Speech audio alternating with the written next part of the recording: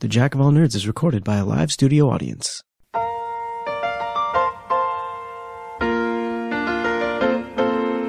Making your way in the world today.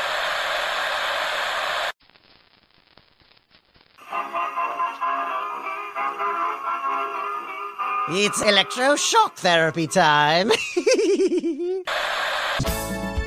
Wakanda forever and never to part. Wakanda forever, it's true. You puny rangers, make my monster grow! Whoa, Rita's a man? Welcome back to more Cooking with Bane. You think grilling is your ally? Now's not the time to sear. That comes later. You've been listening to the G-Spot, where we play nothing but Kenny G classics for a 2-hour block of time. Due to explicit content, listener discretion is advised. On with the show! Hello and welcome to the Jack of All Nerds podcast. I am the Jack of All Nerds, Michael Maxwell. Joining me, as always, Mr. Derek Murray. Hello, everyone. I don't know why I got weird with that. Mr. Saturday Night. Like, I was like, oh shit, I have to like match that energy. I gotta make my entrance really powerful now. This is what happens when we go a couple weeks in between doing these. I forget how to. We're a little rusty, a little. Anyway, thank you for joining us on today's episode.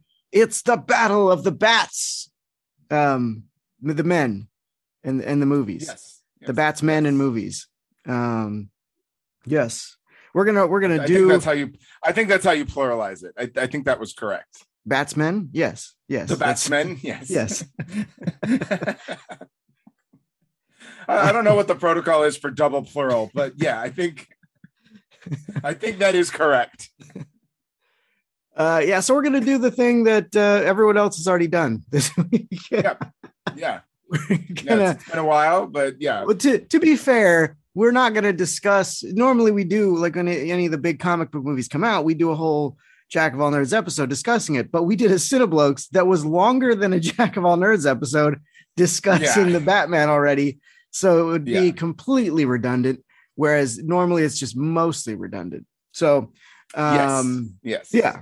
So we're not doing that this time around, but we do know that a lot of other people have also been giving their rankings with a new Batman movie coming out of their favorite Batman movies and their favorite Batsmen. So that's what we're doing. We're doing that today. But we've got a lot of stuff before we get to that. A lot of stuff in between. Yeah, we do. So let's just kick it off with Crossing the Streams, everybody. And that is where we each watch something on a streaming platform that we have not seen before. And then we give you a little review and a summation in case you want to check it out for yourself.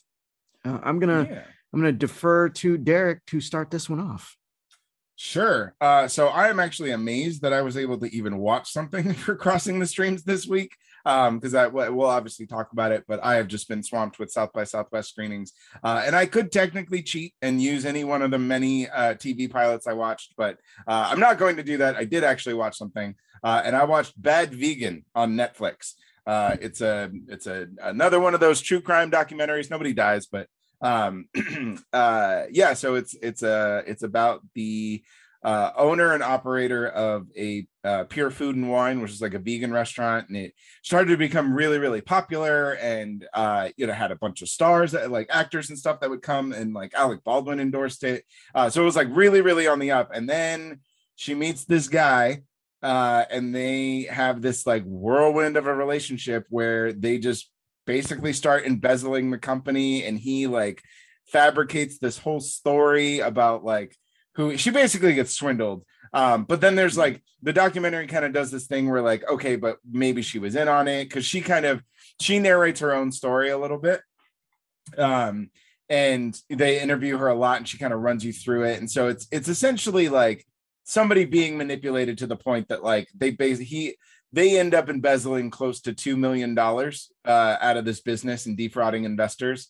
Wow. And yeah, it's a pretty interesting story. It's pretty wild. It's very much akin to some of the other true crime things that have come out recently with like The Puppet Master or the Tinder swindler. There's just I don't know what it is about about Netflix, but whenever they want to do something, they can't just do like one documentary of it and then move on to a different type of crime. They got to do all of them, like every possible crime within that. Like, so they'll have like 9 documentaries that are all about embezzlement and manipulation and gaslighting, like, and just one after the other. And you're just like, okay, guys, let's split this up a little bit.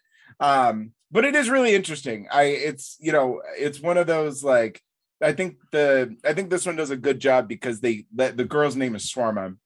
Of course, vegans are weird. But she gets to tell a lot of it from her own perspective, because the case has already been closed. Like, she's already served her time. And so, she's able to like kind of describe all the events as they happened. And like, so it's not just a bunch of other people telling you what happened to them. You really get to see her give her side of the story. Now, whether you believe it or not, that's up to you. But that does make it really interesting. It makes it a little bit more intriguing. So it's really short too, because it's only, I want to say it's only like 4 episodes that are, the typical 45 to an hour, which is a pretty strong foot forward for Netflix, because they have a tendency to just drag shit out, like when they do their originals, even in documentaries, where they just like, there's always like 1 or 2 episodes that just don't need to be there. So the nice lean trim 4-episode arc, I think actually serves this one really well. And I think they're able to kind of get as much of the story as they possibly can out without overdoing it. So I would give it, it's not the best one I've seen, but it is really good. So I would give it like a 3.5 out of 5. Okay. That's fair. It's a little slightly above average. So yeah. All right. I did not watch a crime documentary. What? I know. So it's so weird. So weird for you. I know. It's going completely against character here. I watched a Ryan Reynolds movie, which, again, completely opposite of what I would normally do. Yeah, not even. I mean, you'd expect it from me. Yeah, right. But you, come on. I watched The Adam Project on Netflix, and this is starring Ryan Reynolds, and it is directed by Sean. I don't know if he pronounces it Levy or Levy. I've done it both ways. Oh, you've heard it both ways? I have heard it both ways. Yeah. Now, Sean is this man has been directing for years, since like the mid 90s. I mean, he's directed episodes of The Secret World of Alex Mack, Animorphs. So weird. Wow. Yeah. Wow. Way back when. That is, oh boy, I haven't heard that name in a long time. Yeah. But he also haven't heard those secrets in a while. But I'm also going to throw some names out there that you're going to be like, oh, I did not realize that. Night at the Museum, I did know 2 that. and 3. Uh-huh. Yeah, he didn't. I don't think he directed the first one, but I can't. That doesn't look like it. Real Steel. Yes, was directed by him. Yep. Yeah. The Internship, and most notably, criminally underrated comedy. By the way, underrated comedy. That movie is so damn funny. That was a fun repairing of those 2 actors, I thought. It really was. And I feel like this is a total sidetrack, but I feel like they've been trying to like recapture the Wedding Crashers magic forever with those 2, and it just has not worked. And I feel like The Internship is about as close as you're going to get to kind of recapturing it. And it's much better than I think it was received. But anyways.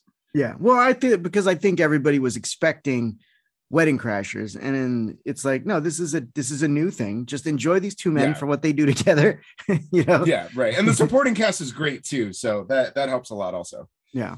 But of course, I'm not a Dylan O'Brien fan, and it's like my favorite my favorite thing he's done so far. But Sean is most known for recently directing Ryan Reynolds in Free Guy, and apparently will be soon directing him again in Deadpool 3. That's right. I did hear that announcement. Apparently, Tim Burton has found his Johnny Depp.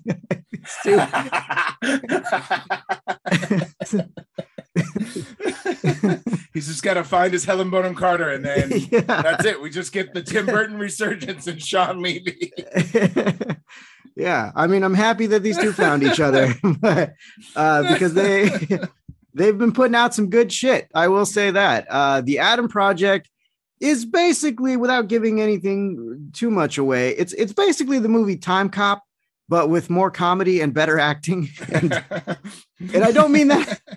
I don't mean that as a diss. I love Time Cop, so this is, but this is great. It's one thing that I feel, and I don't know. I know you've brought it up before. I don't know how seriously you take it, but I know that you feel that Ryan Reynolds has a particular style, right? Ever since Deadpool, Yeah. He's kind of been doing the same thing in everything. I would actually even argue that even before Deadpool, he just has a very distinct comedic approach to most of his roles. I don't know that he's as limited as, say, The Rock. But yeah, he does kind of have that one speed and one speed only most of the time. Yeah. While I do see that he, it's when somebody puts him in a movie, they want that Ryan Reynolds quipping. But I feel like a lot of his stuff is more varied than just that. For me, it really was kind of, once Deadpool hit the scene, it was like, oh, let's go full speed forward with that. But this, and I feel like the trailer for this made it seem like it was going to be more of that, like more like Free Guy again, but it's not. Yeah. It's really not. You get to see some really good acting from him in this. Not to say that it's bad in other things, but I just mean like there's more range in the performance in this particular piece. And I mean, like you even kind of got some of that from Free Guy too. So maybe this director just knows how to tweak things just right for the right formula, but he's really good in this. And actually the whole cast is great. Like people I didn't even know were going to be in this. We're in this. You had Zoe Saldana is in this, Mark Ruffalo, Jennifer Garner. And what's weird is that I'm pretty sure Jennifer Garner and Mark Ruffalo played a romantic couple in, was it 13 going on 30, I think was the name of the movie with her. No, or Jennifer Garner, right? Yeah, they did. Yeah, that's 13 going on, because he's like the best friend, and then at the end he turns out to be the love interest, sort of a thing. So interestingly enough, they play a married couple in this movie.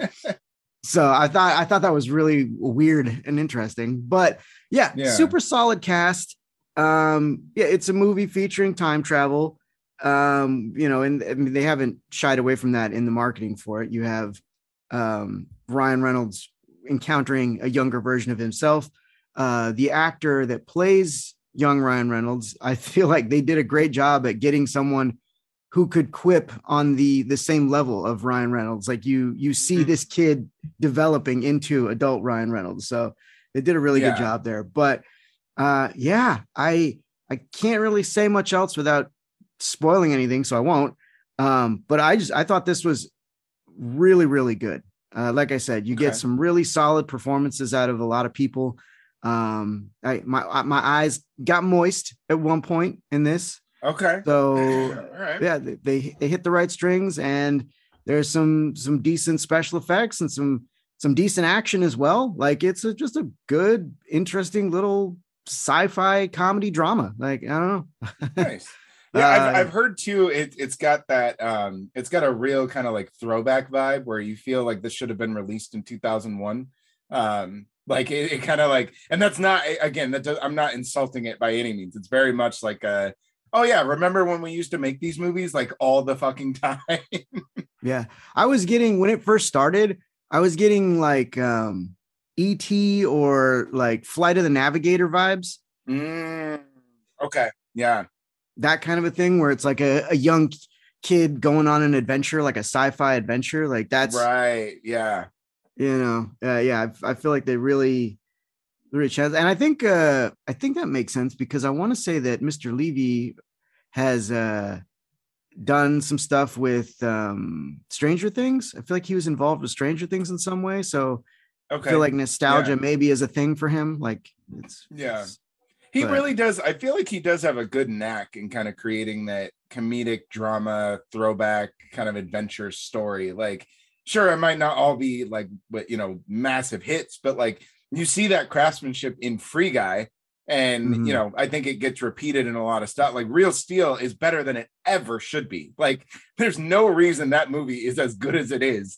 And I think Levy really has an eye for that kind of like kid adventure and kind of a sci-fi world. So yeah. But yeah, if you were on the fence about it, I would definitely check it out. I mean, it's on Netflix. So if you have Netflix, it's free to watch. So well, it's not free to watch. It's now, what is it? 15, 16, 18, $25 a month. I don't even know. I just stopped counting. I was like, bro, just charge me for cable at this point. Fuck you. Whatever. Yeah. I just got the notification the other. In fact, when I logged in to watch this, it was like, I got a pop-up that was like, hey, we're charging you more now. And I was like, yeah. Yeah. And I unfortunately have to be on the premium tier because I need to be able to watch it on more than 2 devices. And so they got me. I'm fucked. I'm paying $20 a month now for fucking Netflix. Yeah. Yep. Yeah. But anyway, so ridiculous. Goddamn price gougers. Just end this positive review on a sour note. Yeah. And anyways, go see the Addams Project. It's lovely. Yeah, I'm giving it a 4.5 out of 5. Wow. I had a great time with this. I thought it was really good. Okay. That's awesome. I'm going to put it, it's been on my list. Like I have a list that keeps, I think I sent it to you. And even after I had sent it to you when we were talking back and forth about the show, there were like 3 movies I totally forgot to send you. Well, shall we get on to some current events? Yes. All right. Now you had a couple of weird ones. So yeah, there's a lot of weird stuff going on, guys. Which weird one do you want me to start with first, Mike? Let's start with this AMC one because yeah, okay. Yeah, no, that's totally fair. So apparently everybody's favorite GameStop short squeeze studio, AMC Theaters, has decided to purchase a mining company in Nevada, like a literal gold mine, not metaphorically. I mean, they bought a literal gold mine in the deserts of Nevada. The mining company is called Highcroft, and the AMC just bought 22% of this company for the sole purpose of mining gold and silver for profit. It's basically an investment to kind of stay afloat since the movies aren't doing it for them. Yeah. Well, when you're losing as much money as you are on AMC Stubbs Premiere, I guess. Yeah. Look, when you gotta shell out all that money to have Nicole Kidman walk around and talk about how great your fucking theater is. Yeah. I can imagine why you have to buy a gold mine for that. There's no way that was cheap. What's funny is that, look, I understand the idea of like making a movie an experience, right? Like, like luxury seats that recline and all this stuff. But the problem is you keep doing these things, which, I mean, that has got to cost a small fortune in itself to renovate the theaters. But then you're going to raise ticket prices on top of that. And we know that you don't make money on ticket prices. So that's already, like, to me, that's a negative. I understand you have to do it to cover the cost that you just threw at the theater, but you're making your money on concessions. So why not just keep your fucking theaters dumpy and charge less to get more butts in the seats and then just make it up on your concessions? Like, that's it's such a weird, the state of movie. Like, I know that theaters have kind of started to come back, but I do feel like the pandemic has just changed so much of how we experience movies and the ease with which those movies are able to be viewed in other places, at home, on streaming. It just, I said this very, very early on in the pandemic, and I stand by it. movie going and just regular theater movie going is probably going to be a thing of the past, and most movies are going to be events, not like regular releases. You're going to get more of that video on demand. They're still going to have that 45-day window. They still need kind of that theater stuff, but like you're really, and we kind of are starting to see that where like most movies don't make money until you have something like The Batman, or you have something like No Way Home, and there are these big, giant, massive events, and then nothing. Nobody goes to the movies after that. They just wait for the next gigantic release, because in the interim, movies like The Addams Project and Turning Red and Encanto and all these movies just go straight to streaming. Yeah. So yeah, I get why they're buying a gold mine. I I get it. It feels so much like a Bond villain tactic, doesn't it? Like, like it just, like they're making movies to like distract the masses from buying up gold mines so that they can start owning the world. Like it seems like this global diabolical plan. It makes sense when you think about it, because then they can broadcast their hidden messages via their movies. That's what that AMC commercial is. That's what it is. You think it's Nicole Kidman talking about movies, and bam, you're hypnotized. And now you go buy gold from Hycroft Mining. They don't realize the folly of their plan because no one's going to the movies. So the commercial's just screening for no one. Why isn't this working? No, where's Mr. Bond? He's not showing up because apparently we're not actually impacting the world in any way.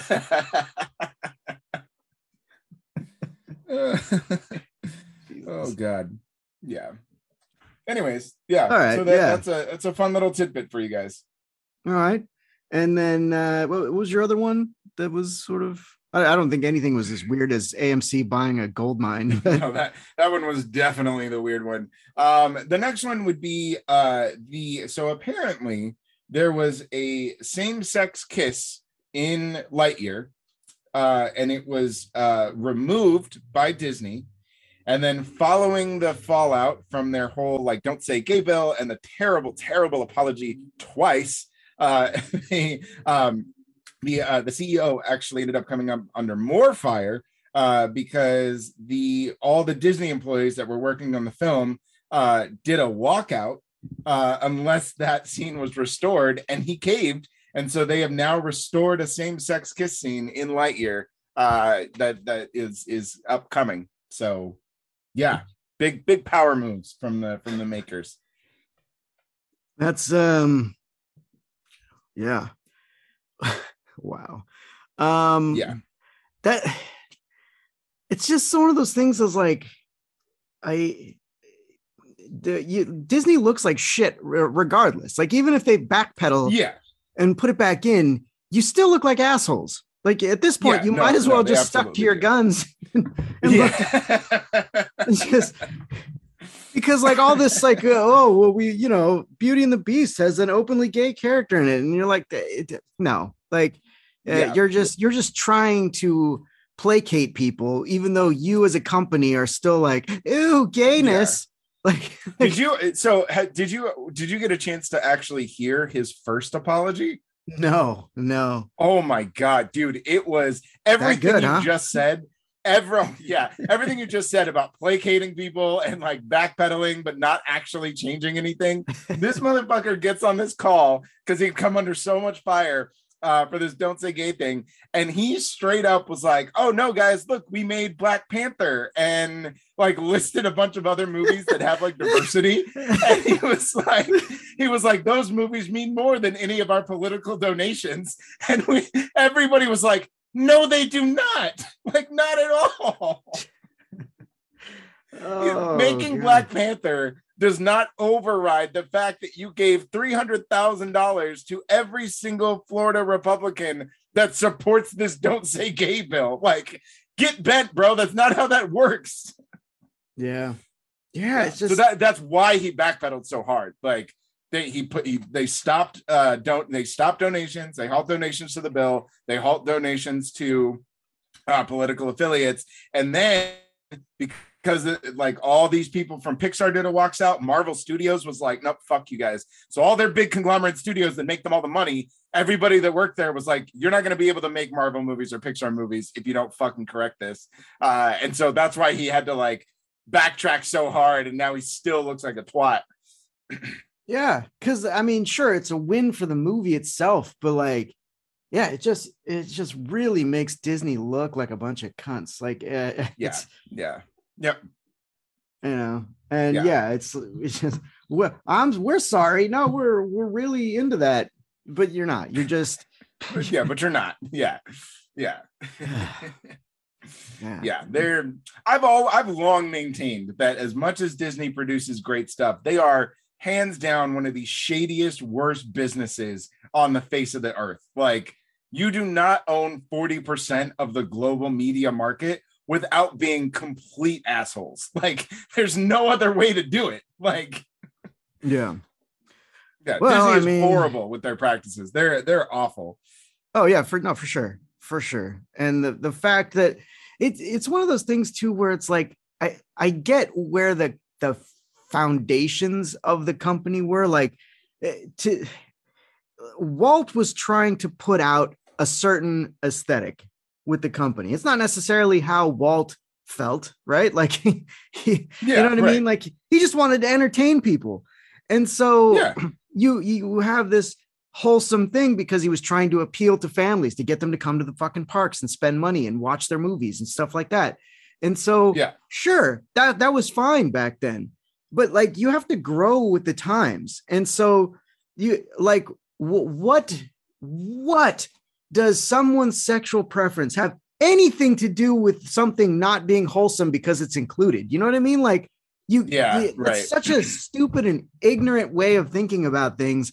Like, these two guys like each other. Oh, that's not wholesome. Get out of our, it's like, shut up. Like, well, and Disney also, especially in regards to this, like, they're speaking out of both sides of their mouth, because they have tried to pretend that they're this massive supporter of the LGBTQ community. Like, they're not doing a good job though. But every time shit like this comes out, it's like, oh yeah, that's literally just to save face. Like, you are literally exploiting the community that you're saying that you support, because you're doing all this shit. You're supporting bills that hold them down. You're removing things that demonstrate that you're supporting it in your own movies. Like, it's bullshit. So, yeah. And also, it's not like Disney has a completely clean track record too. I mean, no, that's the thing. Like, not. and there's like, rather than just embrace the history of the company, there's like this tendency to try to sweep everything under the rug. Like with, what's the movie that can't be released anywhere because of how racist it is? Yeah, Song of the South. And it's like, and like, they're just like pretending like, no, that never happened. But it's like, but it did happen. Yeah. But it did. It did. There, John Oliver was talking about it, and he was listing all the things that they still had that they had like only slightly changed. And like, there was the Dumbo crows that were clearly racist. There's the Siamese cats in Aristocrats, which is clearly racist. And then he even mentioned like they had a wench auction in Pirates of the Caribbean until 2018. Like, guys, you're not perfect. Like, you got shady shit going on all the time from the beginning all the way to now. Like, come on. I mean, look, to be fair to Pirates of the Caribbean, they're lucky that was just a wench auction and not the rotating scene of women being raped by pirates. Like, that's, oh my god.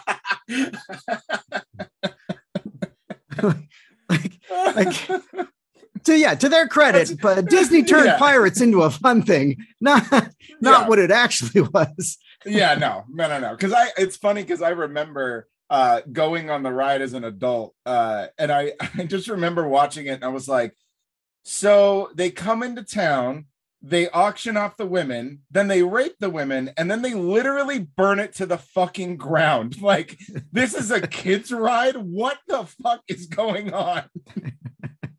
It never connected with me as a child. And then like, once I got older and I rode the ride, I was like, I would never want a child to ride this thing. This is haunting. But a pirate's life is a wonderful life, Derek. That's right. Yeah. Rape and pillage. It's the best. It's definitely the life for me. Oh man. Oh, well, speaking of things and people that hate gays and the trans community, Hogwarts Legacy. That is actually a really solid transition. I admittedly, you started in on it, and I was like, "Wait, what does this have to do with current events?" Where's he going with this? Yeah. I don't have the wheel. I don't know where he's going. Yeah, no. But it was a perfect turn. A+. Well done. Yeah, Well done. Old Suspense and everything, JK. yeah. Old just kidding Rowling. Like that should be a thing, because every time she tweets out weird shit that gets everyone against her, she should just be like, just kidding. Yeah. But yeah, so she's apparently a terrible human being, but and I know that a lot of people have been like trying not to support her stuff, which sucks, because there's so many people that love Harry Potter and the world and all that stuff and all the things that come along with it. But then you have the creator of this who has definitely said some questionable things in recent years. And so now a lot of people are like trying to boycott those things, even though they love those things. Yeah. It's a very weird place to be in for fans of the books and the movies and stuff like that. Yeah. But there is a video game coming out at the end of this year called Hogwarts Legacy. And like, while I would love to throw my hat in the arena and boycott, I mean, I'm not a huge Harry Potter fan to begin with, so it's generally not a difficult thing for me. But holy shit, they released the state of play for this thing, and it looks amazing. I don't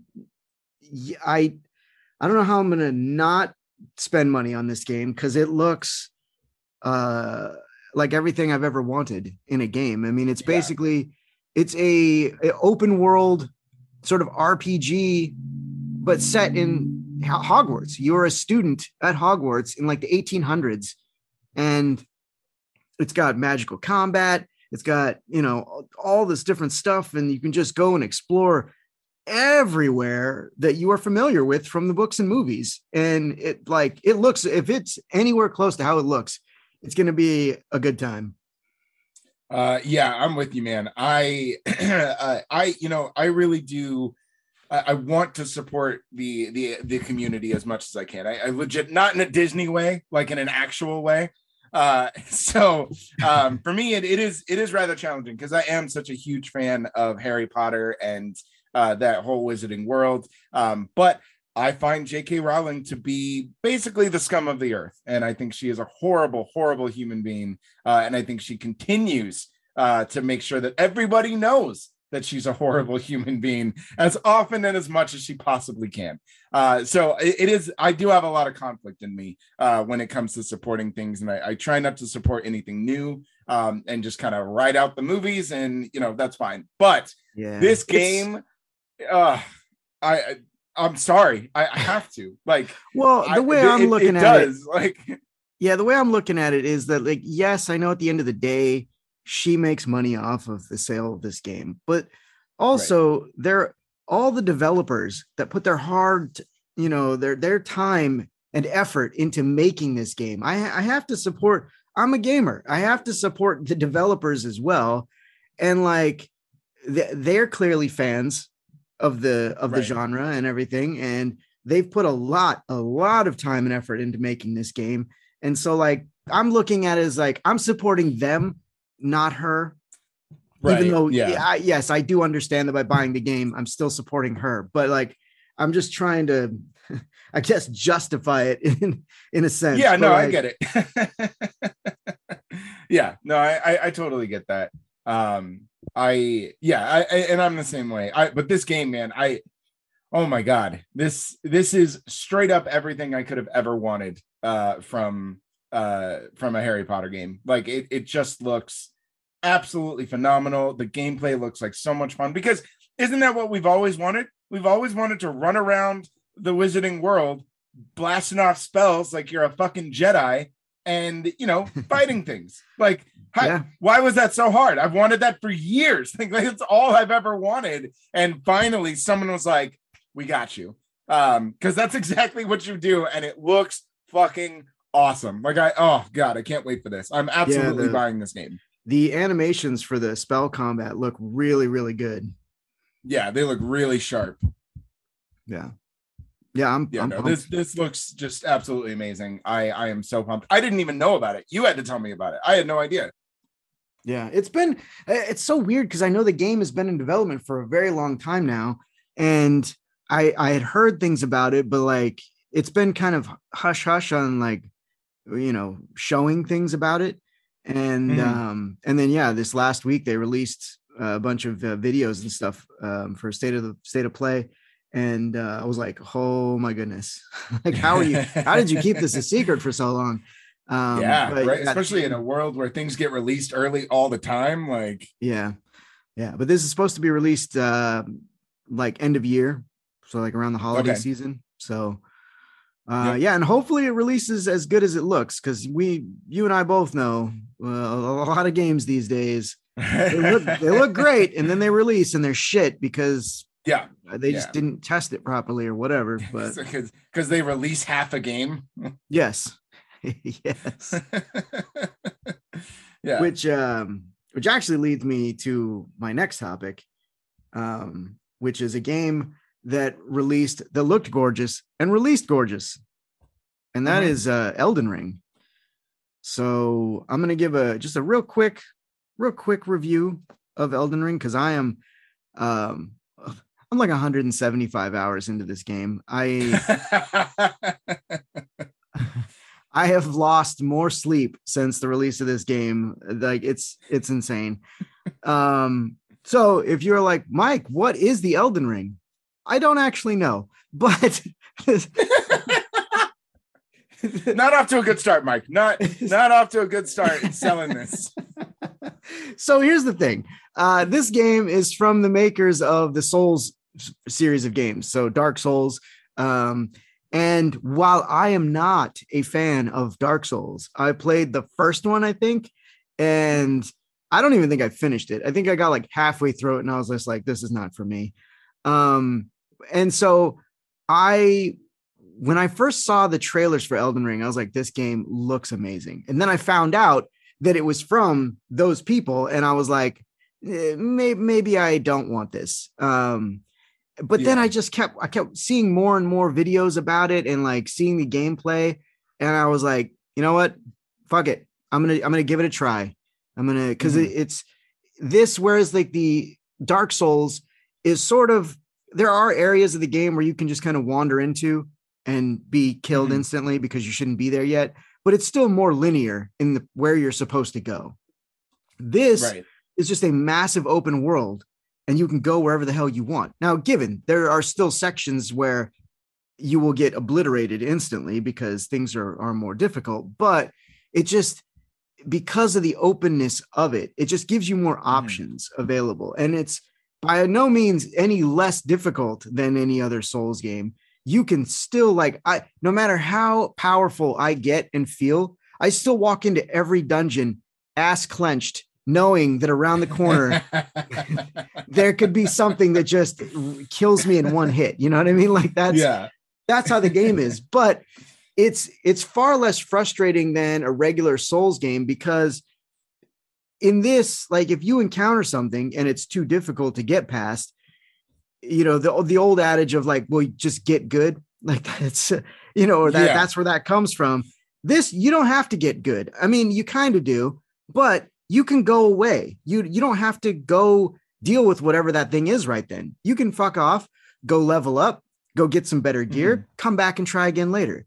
Whereas in the old Souls games, that really wasn't an option. Like you could like level up a little bit, but you still basically just had to get good to get past it, like memorize everything and know the patterns. And so this is still sort of like that, but it just gives you more options to where I think there's less frustration in the game because you can try to fight something. And if it's just unbeatable, after a couple of attempts, you can be like, all right, you know what? I'm just going to take a step back. There is so much more world for me to go explore. Maybe I'll find some better gear, whatever.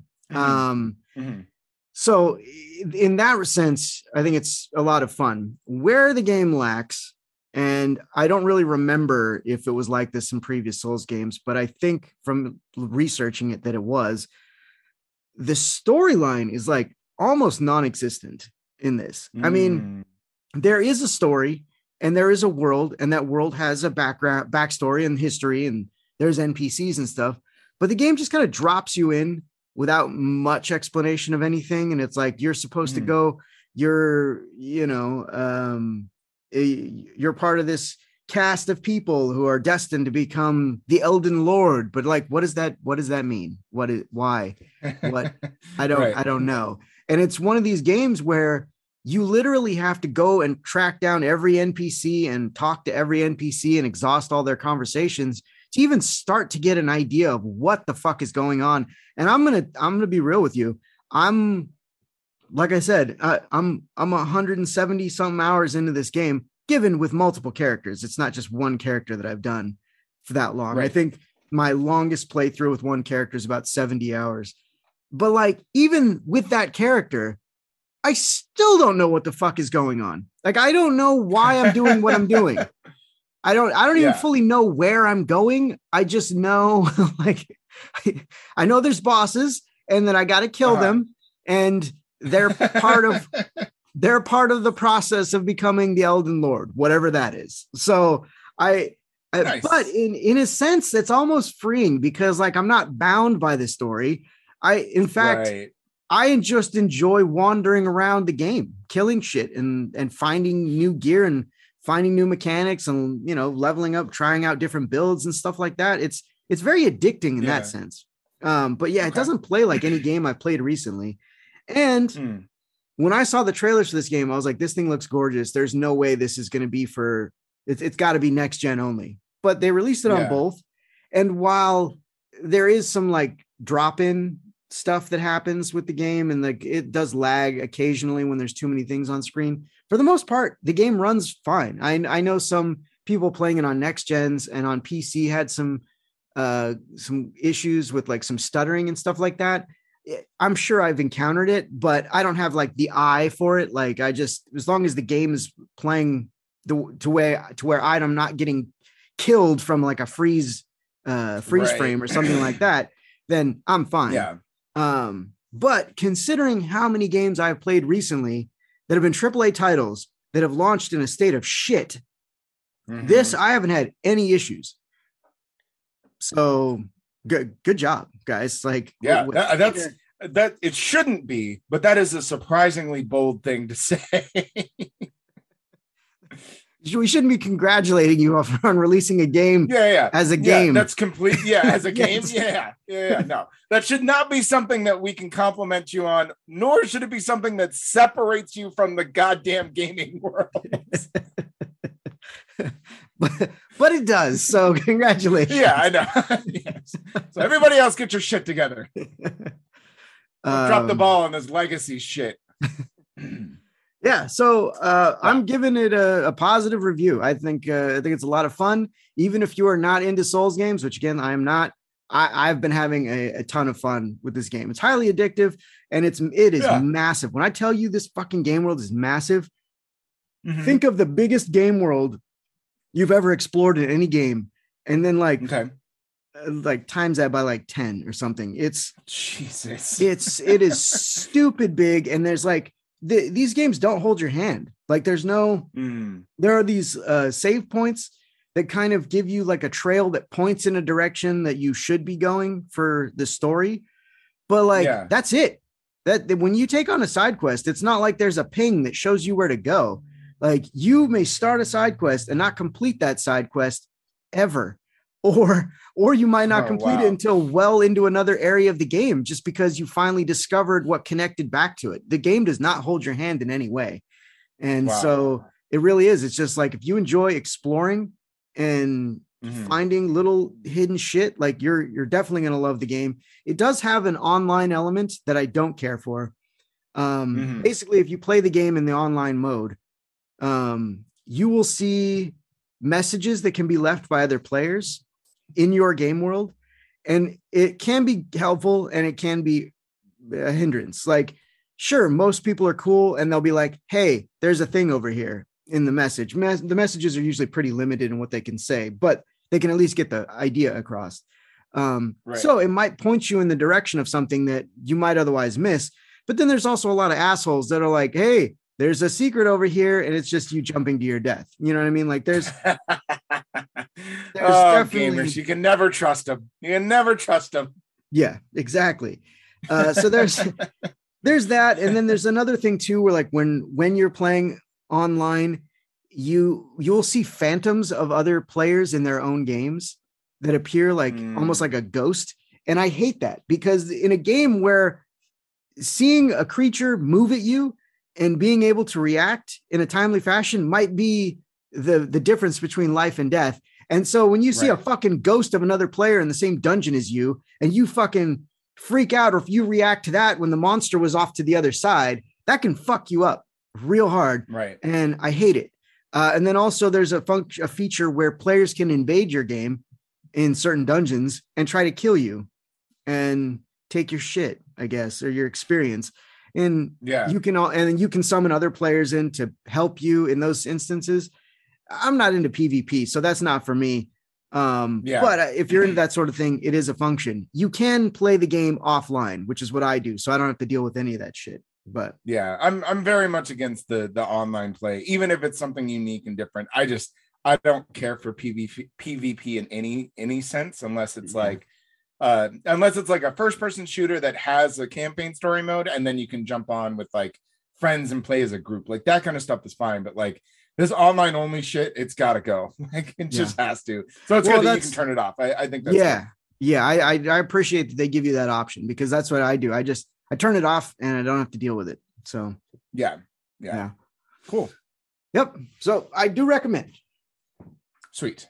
All right. And then last thing in current events, I'm kicking it over to Derek, because South by Southwest was it last week? At least last weekend? Yeah, I think actually today is like the last day of the festival.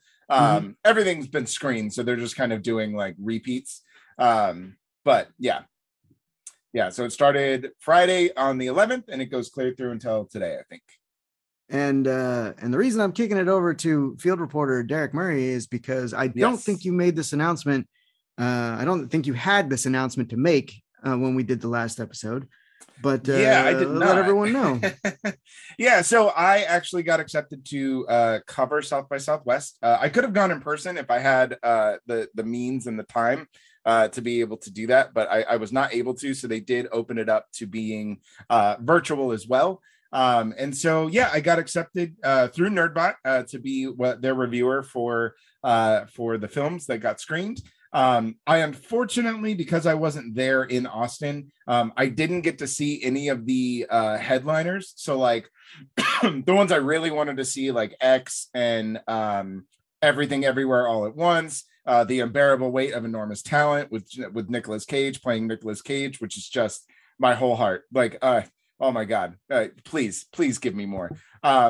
So I didn't get to see any of the ones that were like considered headliners and kind of like the bigger releases. But everything else was basically up for grabs.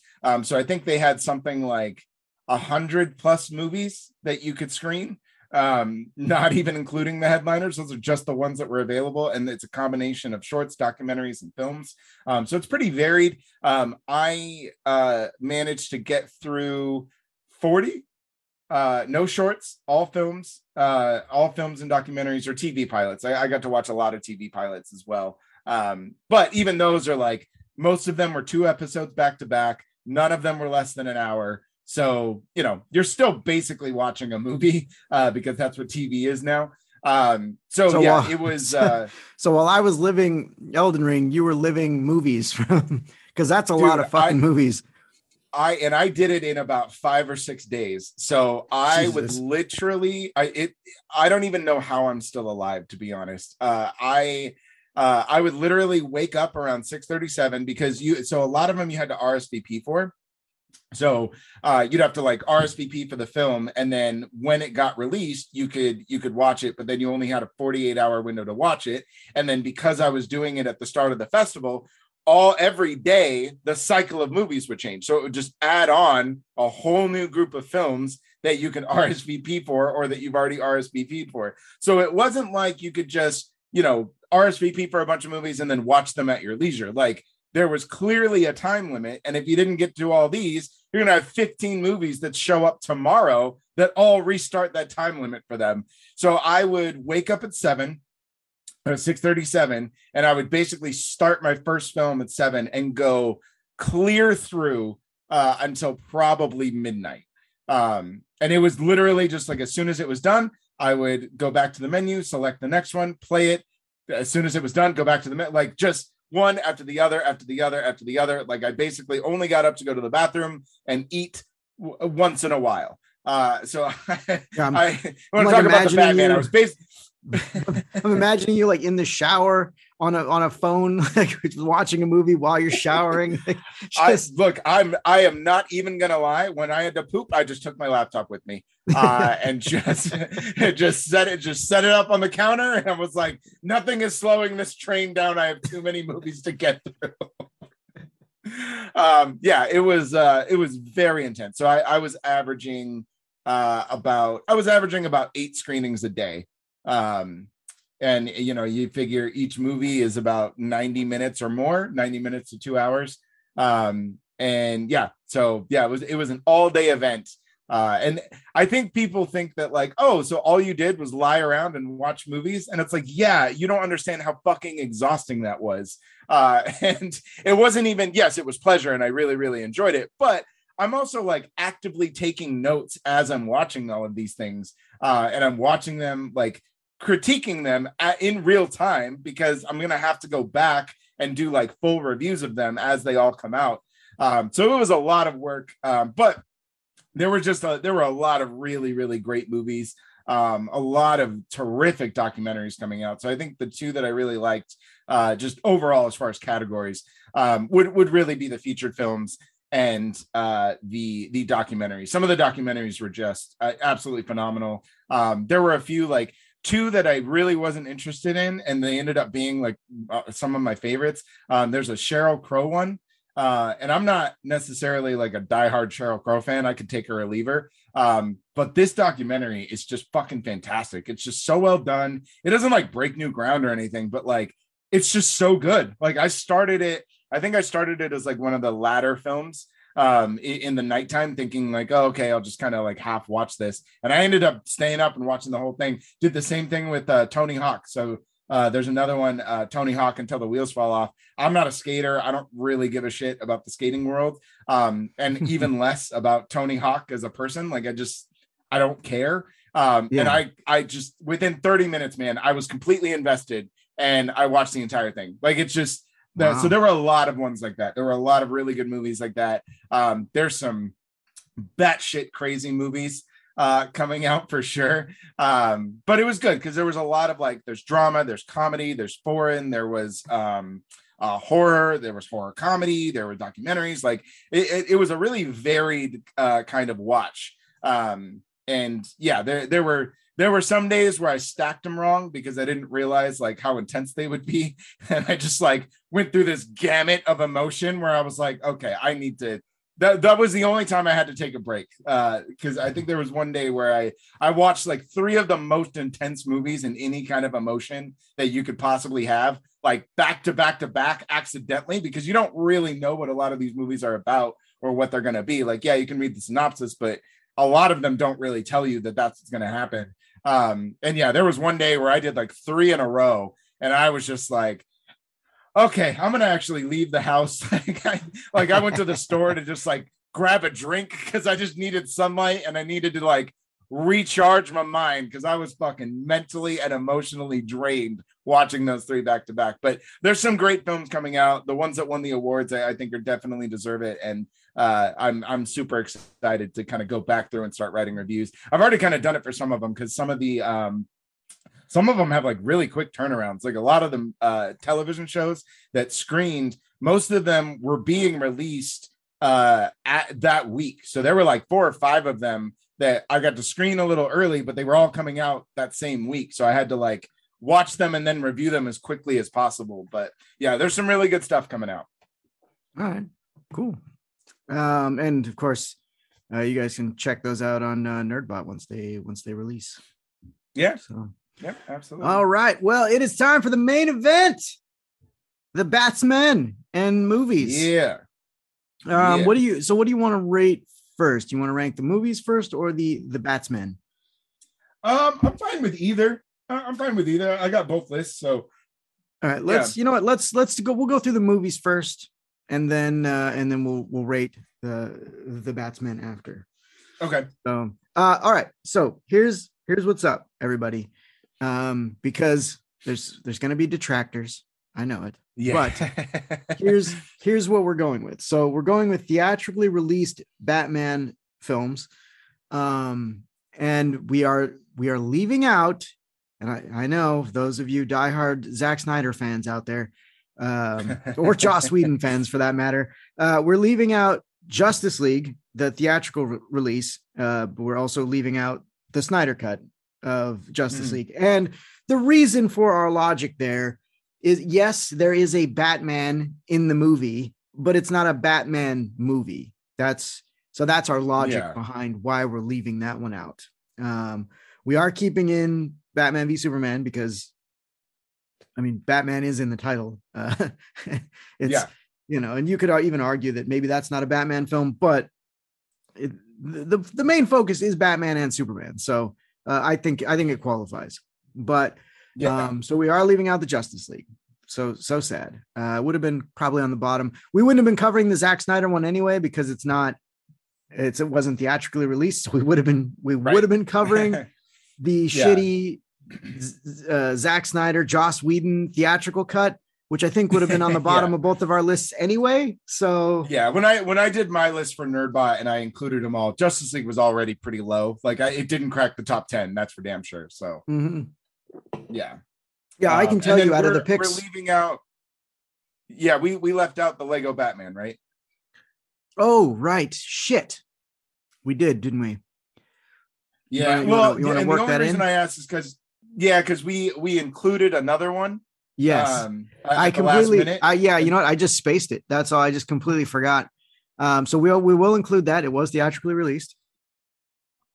So now I gotta know where to place it. I gotta switch some numbers around here.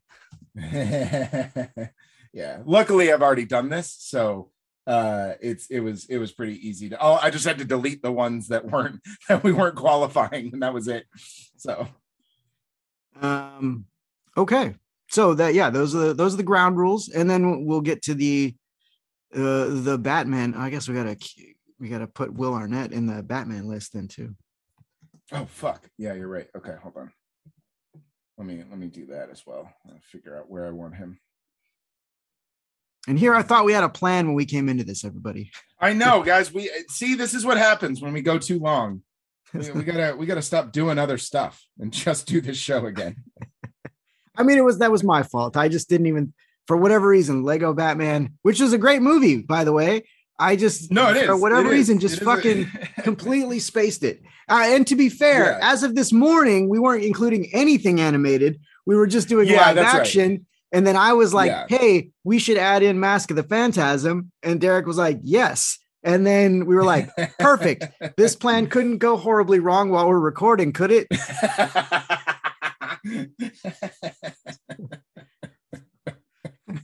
So here we are. God. Yeah. Oh man.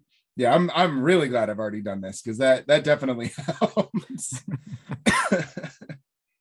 Just got to readjust some things. Okay. All right. I'm good to go. You're good. Okay. Yeah, I'm mostly good. I'll be good because I'm like that's Lego Batman was pretty good. It's gonna be pretty high on. Yeah, I genuinely enjoy it. I know it gets some flack for being a little too incessant with its comedy, and some people don't think it all lands all the time. But I very much enjoyed it. So yeah, that's I feel okay with where I've placed it. Okay. So let's get this party started. So we've got 12 movies. let's start with our number 12s. And again, everyone, this is look, you can try to be subjective, but you there's no such thing. So obviously we're giving our opinions on these movies, and I will, when we get to each movie, I'll explain why I feel the way I do about where I've placed it.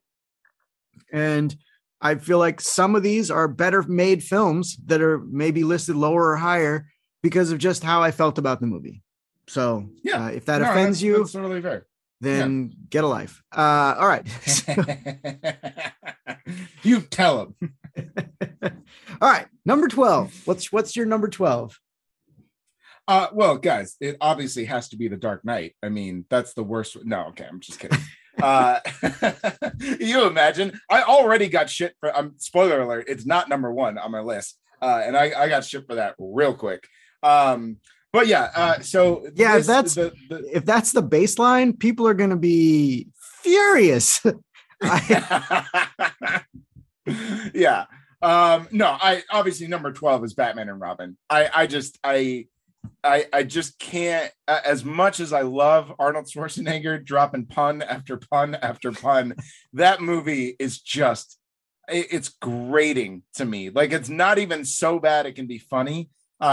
It's just a disaster from start to finish, and it just, I can't stand it. And when we did the commentary one time, and I just was like, God, I knew I hated this. Not even the dope soundtrack could save this one. Yeah, garbage. That worst of the bunch for sure. Wow. Okay. My bottom of my list is Batman v Superman: Dawn of Justice. I'm not including the whatever the fuck cut that was Ultimate Edition. Yeah, the Ultimate Edition, because that was not the theatrical cut of this movie. I found this movie fucking almost unwatchable. I just did not have a good time with it. And it was a shame because I actually liked Ben Affleck as Batman. And I just feel like he was introduced into the cinematic world in a shit film that tried to cram in way too much other stuff to function as a backdoor pilot to the fucking Justice League. And, just all these other things. What should have been a sequel to Man of Steel, which I didn't care for either, turned into this like, well, we gotta compete with Marvel, so let's fucking cram Batman into this. And then it was like, well, that's not good enough. Let's make the Avengers immediately after Iron Man. Like, that's not how that works, guys. Yeah, let's put Wonder Woman in here too, she was fine as well, but like there was just so much stuff going on and nothing really made sense. And you got fucking Jesse Eisenberg's wacky Jolly Rancher eating Lex Luthor. Like, it's just I just did not like this movie at all. Cause we're going to get to some that I say are so bad they're good. This was not one of them for me. I just found it, it takes itself way too seriously. And I found it just supremely unenjoyable. So that's my number 12. So for me, number 11 is Batman versus Superman. And I think you could make the argument that those two movies for me are interchangeable. They can be 11, 12, they can be 14, 15.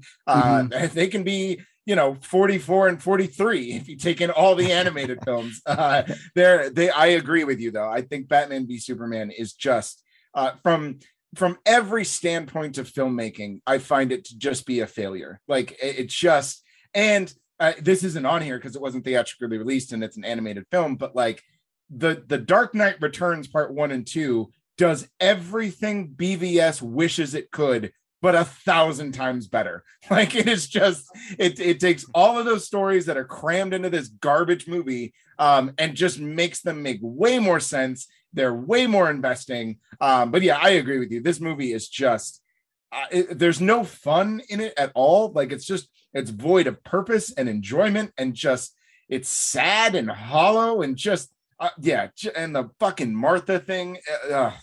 I hate this movie so much. You can make an argument that this could be 12 or 11. It doesn't matter. As long as it's in the last two, then I think you're right. Wow.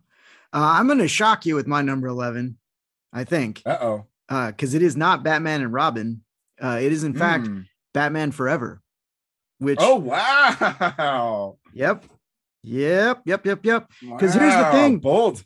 Here's the thing for me, man. Batman and Robin is so bad it's good. It circles back around and becomes enjoyable because it's so laughably bad. And to me, it really leans into the camp, which makes it better and just so dumb that it's good in a sense. Yeah. Whereas Batman Forever was still riding that line where they were like, well, we're still trying to do some of the Burton-esque stuff, but we're also trying to lean into this more kid-friendly thing. And it just fails on all fronts to me. Like, I've recently rewatched both Forever and Robin, and I would prefer to watch Batman and Robin over Batman Forever. There's just, wow. Yeah. It doesn't go full retard, and Batman and Robin does. And for whatever reason that works. I know you never go full retard, but it's so, you know what's so funny? What's so funny is because I probably have Batman Forever higher than you would ever expect, but all the things that you feel about Batman and Robin is actually how I feel about Batman Forever. I feel like Batman Forever, when we're talking about those two movies, I think it does a better job in being so bad that it's good than Batman and Robin. So it's funny that we have like the same sentiment for two of the worst movies. Well, they're just different. They're basically just switched in how we feel about them. Yeah, and for like how you said that like Batman v Superman and Batman and Robin for you are interchangeable. For me, it's Batman and Robin and Batman Forever are almost interchangeable because they are very similar in the sense that both films try to cram in way too much. Way too much. I mean, in Forever, you've got it, not only are you creating, you got two supervillains, you've got the whole Robin story arc that you like create there too. Like there's just this whole new love interest and Batman trying to fuck in the bat suit. And like, there's no nipples on that one, Mike. That matters. I don't care. Like he tried to fight. He showed up for a booty call as Batman. That is not okay. That is not okay. Oh God. And also, why was Batman in the courtroom? Why was he in the courtroom? When they did the flashback of the acid getting thrown in Harvey Dent's face, they show Batman like why was he there? Over some people. Like, why was he there in full bat suit? One of my absolute favorite lines from this movie, because it's delivered so horribly, and it's every time I hear it, I'm like, Val, you're so much better than this. Is when the circus thing happens and like they start taking it over, and he goes, Harvey, I'm Batman. Like, what are you doing? Oh God. Oh man. Anyways, all right. So what's your number 10? So my number 10 is Batman and Robin, because while it is so bad it's good, it is shit. It is trash. Yeah. For me, I know you say that the puns start to grate on you. For me, that's the only thing keeping me going. Like, I'm just like, just give me the next pun. Come on. That's fair. That's totally fair. I need something to distract from George Clooney's bobblehead Batman. I just something. Yeah. All right. Well, my number 10 is probably going to shock you, and it's probably going to piss a lot of people off. But I actually went with The Dark Knight Rises. As much as I love impersonating Bane, and I love Tom Hardy in that role, this is half a movie for me. I have long maintained that after that back breaks, there's nothing else to watch. Like that's the end of the movie for me. It's a 45-minute episode on Netflix, and then after that, like, turn that shit off, because nothing else interesting happens after that. I remember just being so wholly disappointed when I watched this, and the more I reflect on it and the more times I've actually seen it, the more I hate the second and third act of this movie. They are just disasters. They make no sense. No one is doing anything of relevance. I do not like this movie at all. And yeah, you got to be low if you're only giving me 45 minutes of a movie that you have now stretched to like 2.5 hours. I'm sorry, I'm out. Yeah. That actually doesn't surprise me too much, because that is actually number 9 on my list. Oh, okay. Yeah. Because I feel similarly to you. I remember when I first saw it, I really enjoyed it, but upon rewatches, the latter half of the movie, it becomes like nonsensical. The whole Occupy Gotham thing, it's so ridiculous. I've seen videos of people who've done like the fucking math on things about like the entire police force marched into the sewers, the entire police force. And it's like, and then like they've done the math because it's like thousands of people. It's thousands of people went into the fucking sewers, and they're down there for what months or something like that. It's a long fucking time. And then they come out and they're all looking clean shaven and not malnourished. Yeah. They're like eating their force. That's what they were doing. They were doing a Donner Party. But then also like it's weird because like they come out and then they go to engage with Bane's men, but like they don't have guns, but Bane's men have guns. So like the entirety of the police force went into the sewer without guns. What? Yeah. What? Yeah. Like, well, and it also nothing makes any sense. Yeah, and then this is actually something that I give a lot of credit for some of these other movies. But this is a Gotham to me, especially in this one, where like I feel nobody fucking lives there. No one lives in Gotham.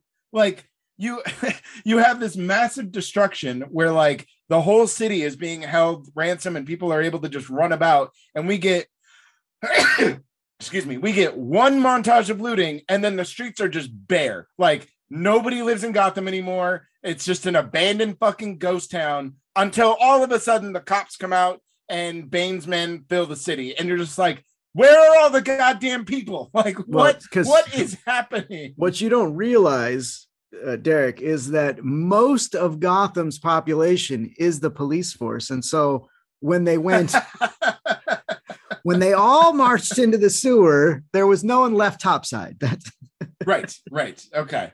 All right, you got to reevaluate this plan, Bane. You're taking over a city of nothing but cops. This isn't going to go well for you. Yeah. And then the whole idea of like how they treat Bane in the end, and that reveal that it's actually Talia al Ghul. It's none of that worked for me at all. Yeah, and that's like I like the character of Talia al Ghul from the comics. I did and too. Like, the cartoon stuff. But the fact that like we don't really get any character development with her. She's just like, surprise, I'm evil. And you're like, but wait, what? Like, what? This is my puppy Bane. Yeah. He's adorable. Like, what did you just do? Yeah. Although I'm with you about Tom Hardy's Bane. I know that like when it first came out and everybody's like, what is going on with this man's mouth? Like, why does he sound like that? And you know what? Yeah. That has been Tom Hardy's gift to the world. That version of really, Bane, I agree. Gift that keeps on giving. I agree. I totally agree. Because for me, even after all these years, and as low as I rank this movie, that shit never gets old to me. Ever. Nope. Ever. Ever. I will never tire of it. So number 9 for me. Yeah, number 9 for me is Batman Forever, which I think kind of makes it. I really do feel like these bottom 4. I really do feel like you can make a case for organizing them however you want. Like as long as they're the bottom 4, you can pretty much interchange them however you feel.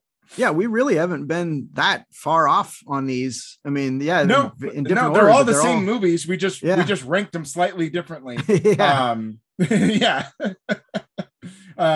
what do you have for number 8?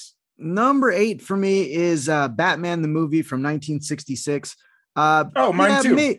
Maybe it deserves to be higher on the list, but again, the movie came out before my time. I saw it as a little kid.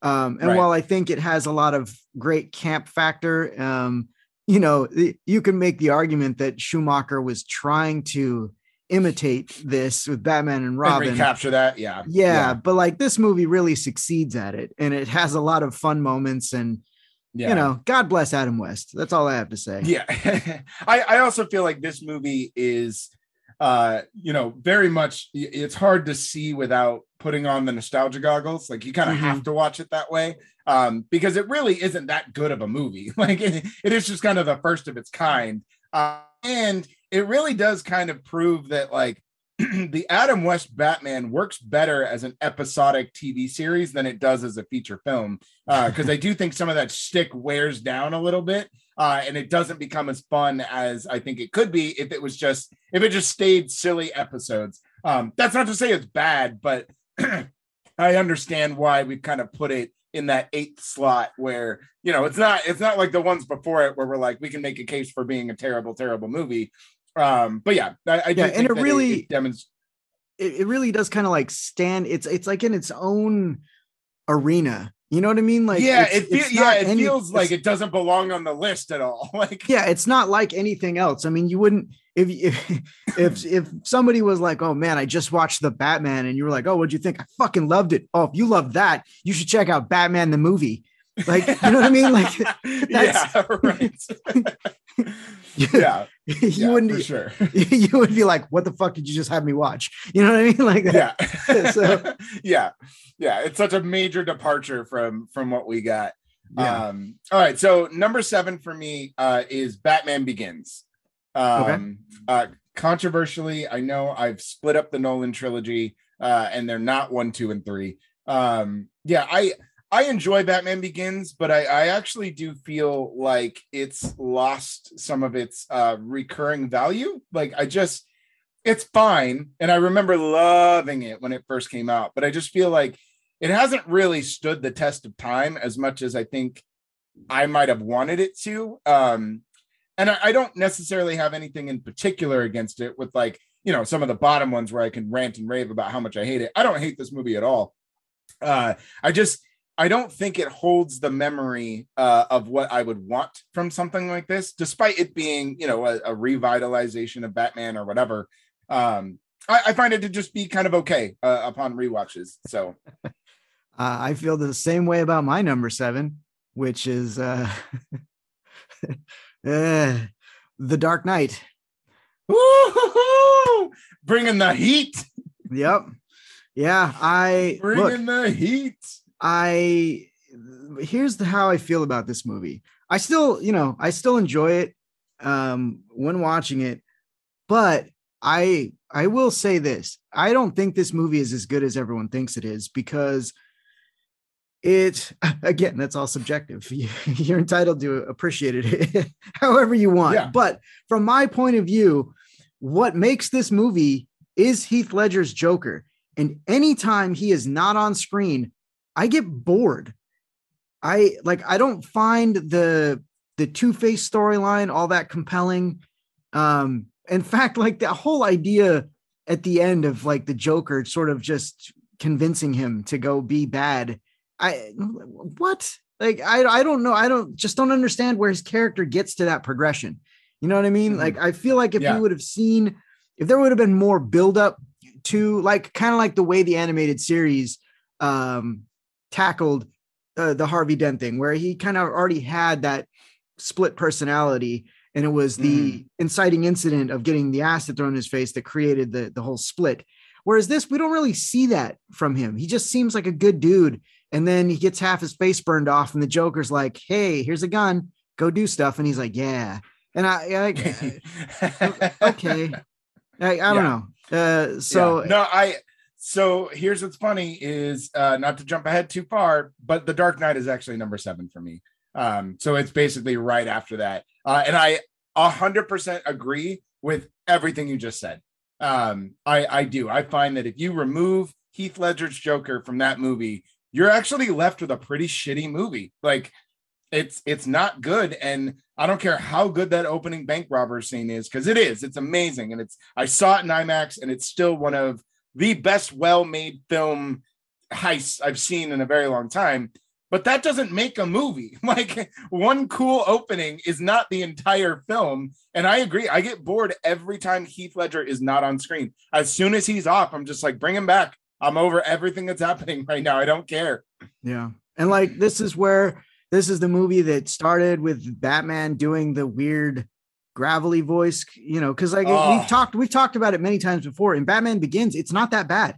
It's more of a softer tone, and then in this is where he starts going like, like, I'm not wearing hockey pants. Yeah, like it's crazy. Dude, when he says that, because that's the first line in the movie for Batman. And when he says that, I laughed out loud, first of all. And then second, I was like, I really hope he doesn't do that through the whole movie. And sure enough, it just worse and worse and worse. And now when I watch it, like I can't handle it. Like it is so overbearingly gross and I hate it. But yeah, the Dark Knight is number 7 for me. I remember when we did a Cinema Saga on the trilogy, and Matt had pointed out there's the scene in The Dark Knight Rises where Catwoman kind of fucks off, like disappears, like when he has his back turned and he turns around and in Bat voice, he's like, so that's what that feels like. And it's like, why are you doing the voice? There's nobody there. It's like, surely you would just be like, so that's what that feels like. You know what I mean? Like, it's so weird. Yeah, it's such a weird choice. But yeah, so The Dark Knight is number 7 for me. I know it's super controversial, guys. Everybody's turned it off by this point. You know that, right? Like they don't care about what our top 6s are. Yeah, we've lost all street cred, I guess. Yeah. What was your number 7 though? That is Dark Knight is my number 7. No, wasn't Dark Knight number 8? Nope, that was Batman the movie. Oh, that's right. Okay. All right. So we are on, hold on. 1, 2, 3, 4, 5, 6, 7. Okay. So we're on, what, 6? 6 now. Yes. Right? 6. Yes. Okay. Did you miss 8? What was your 8? No, because 8 was Batman Begins. Batman Begins. Okay. Yeah. So we both had Dark Knight at 7. That's so weird. Oh, yeah. Oh, strange. So strange. Okay. Yeah. Cool. All right. So, yeah. What's your number 6 then? Did I mess this up? Hold on. Hold on. Let me just make sure. So this is 12, 11, 10, 9, 8, 7, 6. Oh, okay. That's where you got. I got it crossed. I'm so sorry. So okay. Batman Begins is 7. The Dark Knight is 6. 6. Okay. All right.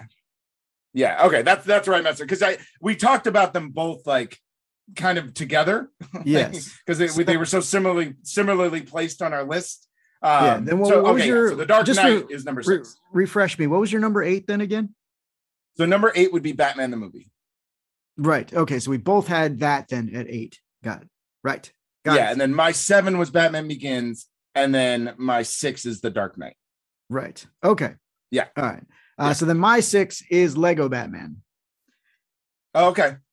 So, and while I mean, to me, I feel like we're in the upper half of the list. So, and look, to be fair to this like list, most of these movies, I say most, you already know which ones I don't like watching.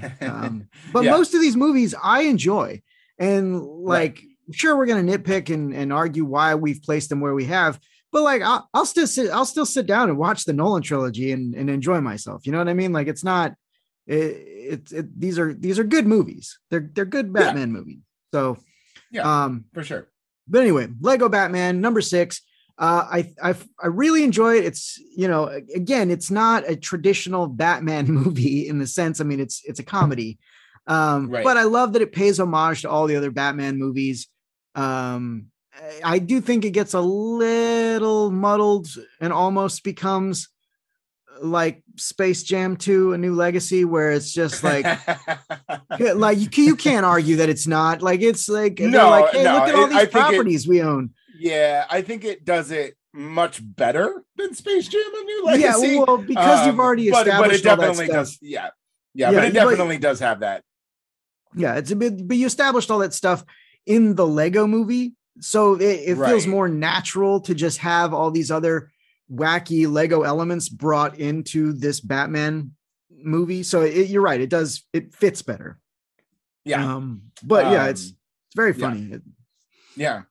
So the Lego Batman is number 5 for me on the list. I know everyone is like, how the fuck is Lego Batman ahead of Dark Knight? Or actually ahead of the entire Nolan trilogy, actually. I'm kind of in the same boat, man. I find this movie to be incredibly enjoyable. It's super fun. It's very funny. I think if you are a fan of Batman, I think they do a lot of good jokes and Easter eggs and kind of play with its own genre a lot. And I think they surprisingly explore some aspects of Batman and that we don't normally see a lot, like the idea that he might actually be creating his own villains. And, you know, sure, they do it with a little tongue in cheek, but they're willing to kind of bring up some of these, you know, internet fandom discussions and kind of put them into the movie in a very funny and humorous way. And I think it's just done very, very well. So. And they explore the, you know, the loneliness that he has as being Batman and that kind of a thing. So they tackle some great subject matter in there, but, you know, mask it in humor, which is the best, I think. Yeah. So what was your number 5? What was your number 6? That was number 6 was The Dark Knight. The Dark Knight. So the Lego Batman is my number 5. Got it. Lego Batman was my number 5 is The Batman. The Batman. Yeah. The Batman. Yes. So this film for me, I really enjoyed it. And you know, when I get to my top 4, you might be like, oh, nostalgia, but whatever. I fucking enjoyed these other movies more than I enjoyed The Batman. But I found this to be a really good movie. You know, it's 3-hour runtime that didn't feel like it to me. I really enjoyed Robert Pattinson as Batman. I mean, pretty much the whole cast does a solid job. I did find some things a little questionable in the wardrobe department. For the Riddler. But overall, you know, I thought it was a solid detective story. You know, it's a good crime drama with a Batman skin. Really. I remember calling it's basically Seven and Zodiac with Batman. Like that's just, you just drop him into Seven and just remake the movie, and then you're good. Because they absolutely do. There are scenes in this movie that are ripped directly from Seven. Like, So, all right. So top 4. Yep. For me, number 4, The Batman. I feel like we've been doing this entire list where all of ours are they're just reversed. Like whatever's next to each other, we've just reversed them in our list. So for me, The Batman actually cracks the top 4, which is probably really surprising considering how harsh I've been on the movie. I actually have a lot of problems with this film, but overall, I think it is just an incredibly well-made film. I mean, when we're talking about, things like cinematography and casting and, visuals and just kind of even some of the narrative elements that I find to be really, really strong, I think are strong enough to make a case for this being a really, really good movie. Even though I have things and issues about it that, I've been pretty outspoken about. I don't think those things really take away from just how good this movie actually is from a filmmaking standpoint and a performance standpoint, and even some of the storytelling standpoints. I think it really does stand out above a lot of these other movies, even if it's got a ton of faults. I think it's brilliantly made. So I let it crack the top 4 for me. Nice. My number 4. This is where I really started to get conflicted with my choices. Just because really from this point forward, I just love all these movies. And so it's almost like I could just say they're all number 1, but since I had to, to assign a rating, I put Batman Returns at number 4. And it's weird that I put this here because I put a movie ahead of this one that you put actually pretty low on your list. But I think it's a well-made film. Whereas this, I love Batman Returns. I love it. I love the introduction of Catwoman and the Penguin. I think, Michelle Pfeiffer just epitomizes what Catwoman should be. Like, she's so good in that role. She'd shoot through scenery, man. Jesus Christ. And like Danny DeVito, while disgusting as the Penguin, because it's a Tim Burton interpretation, he fucking nails it. He is so great in that role, and he just like, you know what I mean? He creeps you the fuck out, like. Teacher, my French trick. He's so good. It's another one of those like kind of transformative performances where like you really kind of forget that this is the jolly comedic kind of silly Danny DeVito. Like, you get this whole other side of this guy where you're just like, I hate you and I can't look away. This is what is happening. Like, it's so good. He's amazing. Yeah. And of course, I love Michael Keaton as Batman, so his return is great. For me, what holds the film back a little bit is that it feels small in scale. It's one of these where they filmed most of it on a backlot, like on a set, and it feels like it. Like there's these like 2 or 3 scenes that take place at like this Gotham Square, what they call Gotham Square, and to their credit, they do try to break up scenes so that it feels like they're in different parts, but it's like, if you have a keen eye, you can just be like, no, they're in the same square that they were in at the beginning of the movie. Like they're just over here right now. And it makes the movie feel really small. And I don't know why they did that, because when you watch the original, Gotham felt fucking massive. It felt alive. Yeah. And this, it like you said about, The Dark Knight Rises, where you're like, does anyone live in Gotham? That's kind of how this felt. Like it just, because it feels so small and condensed. So to me, I think that's why I put it where it is. But like every other part of the movie, I think is phenomenal. So sure. Yeah. No, and honestly, that's a fair placement. So for me, again, I feel like we're just reversing numbers. So for me, getting into the top 3, Batman Returns actually leads the charge into my top 3. And I agree with literally everything you just said. Yes, Gotham feels incredibly small here. And I do think it holds it back, but I think for me, those performances are just so undeniably great. And there are some really fun, creative elements that they do here, that, you know, the giant rubber duck coming up into the gala, which I just think is just such a fucking awesome practical effect. Like I love that kind of stuff. It's so good. It leads to the great line, into the duck. Like it just... Where else are you going to hear that? You know, where else are you going to hear that? Straight faced and meaningful. Like, where are you going to get that? But yeah, I remember as a kid, this was like one of the first PG-13 movies I ever saw. And I just remember, like, I love the darkness of it. I'm pretty sure Batman kills a guy. And I love that. I love everything about this movie, even though there are some misgivings. So yeah, that one cracks my top 3. Yeah. In fact, that whole sequence where Batman kills a guy they used it in, I want to say, the trailer. And it's a great fucking trailer moment. Batman walks around a corner, a dude fucking pops out. He punches him like without even looking at him. He punches the dude, throws him, and then encounters this big dude, hits him once, and the guy's like, whatever, and then looks down and sees that he stuffed this dynamite into his pants. And then he fucking knocks the guy into a cliff, keeps walking, and the guy explodes behind him. And you're like, God, I don't even care that he murdered a dude. It's so brutal. And like, that's how the movie starts. Like, yeah, that's not even the first guy he kills. I think the guy he lights on fire, the fucking Batmobile. Yeah. Oh man, God. So good. So yeah, good. I love it. I love it so much. Yeah, it definitely cracks my top 3. But what was your number 3? My number 3 is Batman Begins. And so for me, I know you said that like you felt like the film didn't really hold up for you.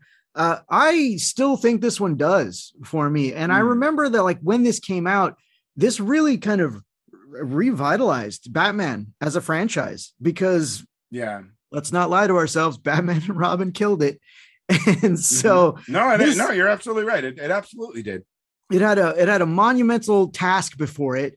And for the most part, like to me, this is the best film of the Nolan trilogy. I think it's a great origin story for Batman. Sure, I'm fucking overseeing the Waynes killed, but like to be fair, that is actually one of the things that boosted up the Batman on my list. I specifically gave it an extra point for not showing the Waynes guy. That. Yeah. but I really appreciated the fact that like we see the journey that Bruce takes, like going around the world and like learning what it is to be a criminal, and then being trained by the League of Shadows, and you know, learning how to use fear. Like I really just enjoyed seeing the character go on that journey to become Batman. And you know, people make the argument a lot that he's just not a detective enough in Batman films, whereas in this he actually is. I mean, it's not like he's not Sherlock Holmesing it, but he is definitely investigating the whole drug thing. Like, you know what I mean? He's using Gordon as an asset. He's interrogating people. He's figuring shit out. So there is a detective story going on there as well. It's more an origin story than that, but it is still there. And this is probably the most I enjoy Christian Bale as Batman and Bruce Wayne, because we do get to see the broken man Bruce Wayne, a little bit of the angst there, but we also get to see when he puts on his public face, his Playboy face. Yeah, the billionaire Playboy face. Yeah. Yes. Yeah, which I think he does really well, actually. Yeah, and it feels like that's something we don't get to see a lot of in the movies. And so I appreciate that, and I liked his Batman in this. This is before he goes full rasp voice.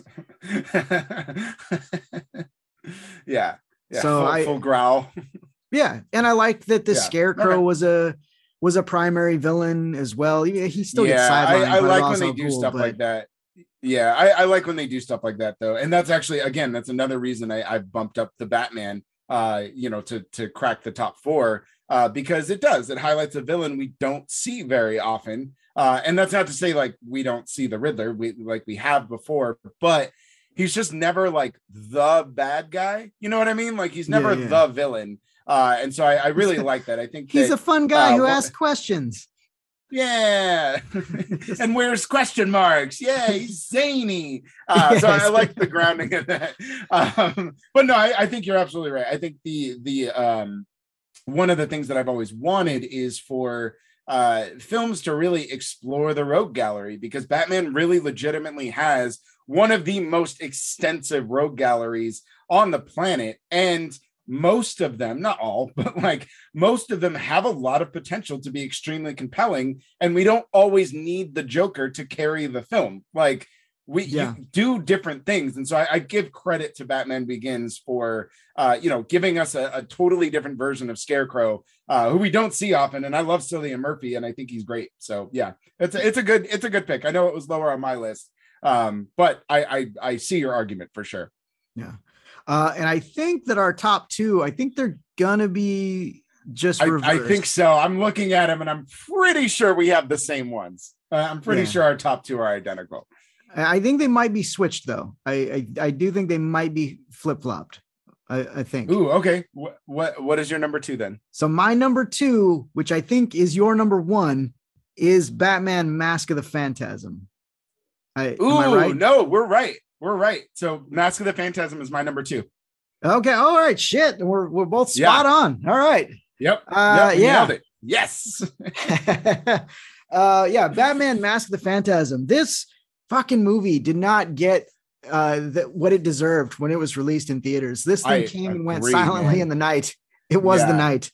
The Dark Knight. But oh fuck, is this such a good movie? I mean, the animated series is already awesome on its own merits. Yeah. And so for them to make a full theatrically released film that like just doubles down on the greatness of the animated series, and they nail it. Yeah.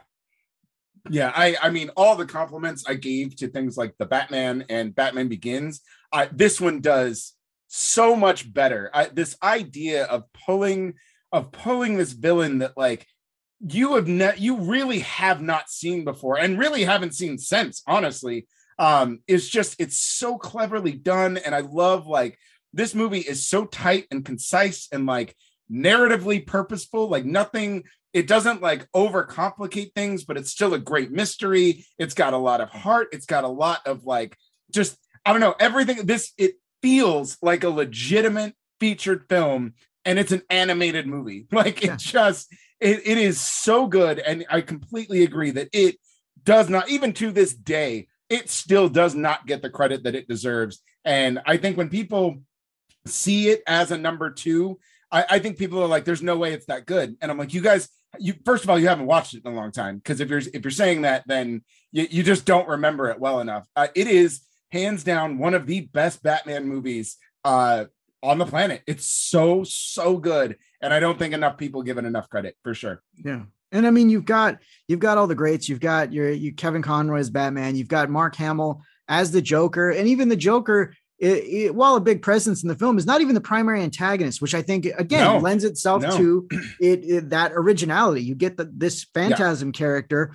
And when you find out the backstory behind that, it does feel a little bit like it's taking cues from like Under the Red Hood, that sort of a thing. Like, just a little bit, not a lot, but like you can see the similarities there. Yeah.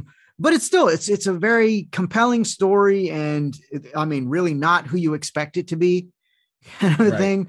And you get like some good Bruce Wayne story going on here as well. And so, it's just, Master of the Phantasm is so good. If you haven't seen it, or you haven't seen it in a while, track it down and do it, because it is 100% worth watching again. It is so good.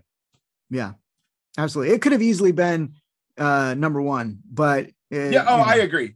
I agree. And I even said that when I did my full recap for NerdBot, when I got into the top 3, for me, I was like, you could basically interchange all of these on any given day. Like I could watch all 3 of them and then just re-rank them. Like every time I watch my top 3, I'll probably change it all the time. That's how close a lot of these ones are in this top section. So so number 1, Batman 89, baby. Yep. Oh yeah. So yeah, what to say about this? Because you know what's funny is I feel like there's a lot of people nowadays, like it's a popular thing that people are like looking back and they're like, oh, it's not really that good. Go fuck yourself. It's good. Yeah, get bent. It's good. It's damn near great. It's yeah, it is. I mean, for me, this is bad. Like, sure, I watched as a kid. I used to watch reruns of the Batman, the 1966 series, and of course, the bam, bop, bow, all that stuff. I loved it for that. But this movie was the first time I'd seen Batman on screen, and this was Batman for me. I had a Batman action figure from the movie. And I fucking wish I knew what happened to that thing. But like, that was like my favorite fucking toy of all time. Like I love this movie. I agree. And one of the things for me about Batman 89 is you have to give credit where credit is due, because all the other films you think that are above it would not be made without Batman 89 being as good as it is. Like, you would not be able to have the Nolan trilogy if you did not have Batman 89.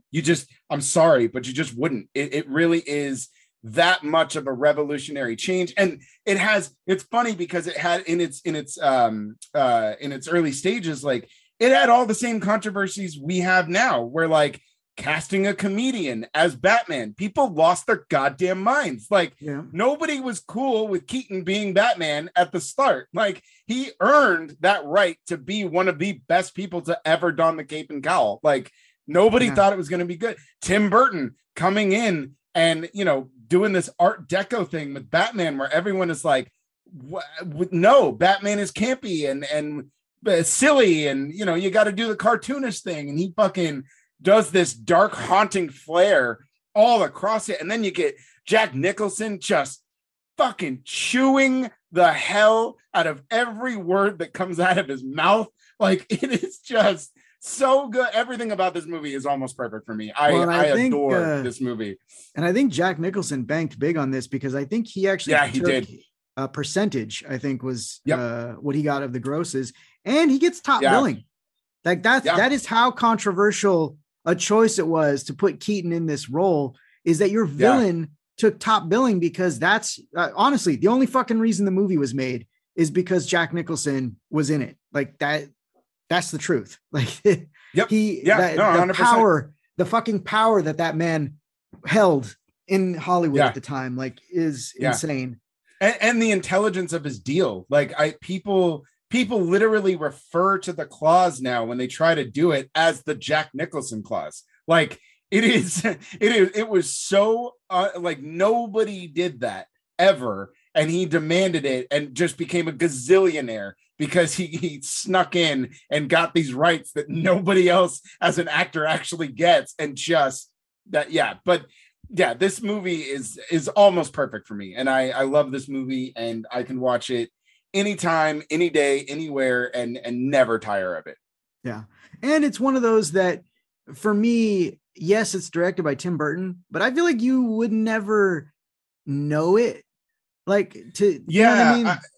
I would say aside from the aesthetic, aside from like the look and feel of the film, there's very little quirky kind of odd, but like I think this is long before he met Johnny Depp, so maybe that's why. Well, but it doesn't feel as Tim Burton. even if you compare this to Batman Returns, but whoever Burton was working with at the time for his set design and costume design and stuff like that, I don't know if that relationship had been established yet, because there is a strong difference between those two movies in just the style and the look of everything.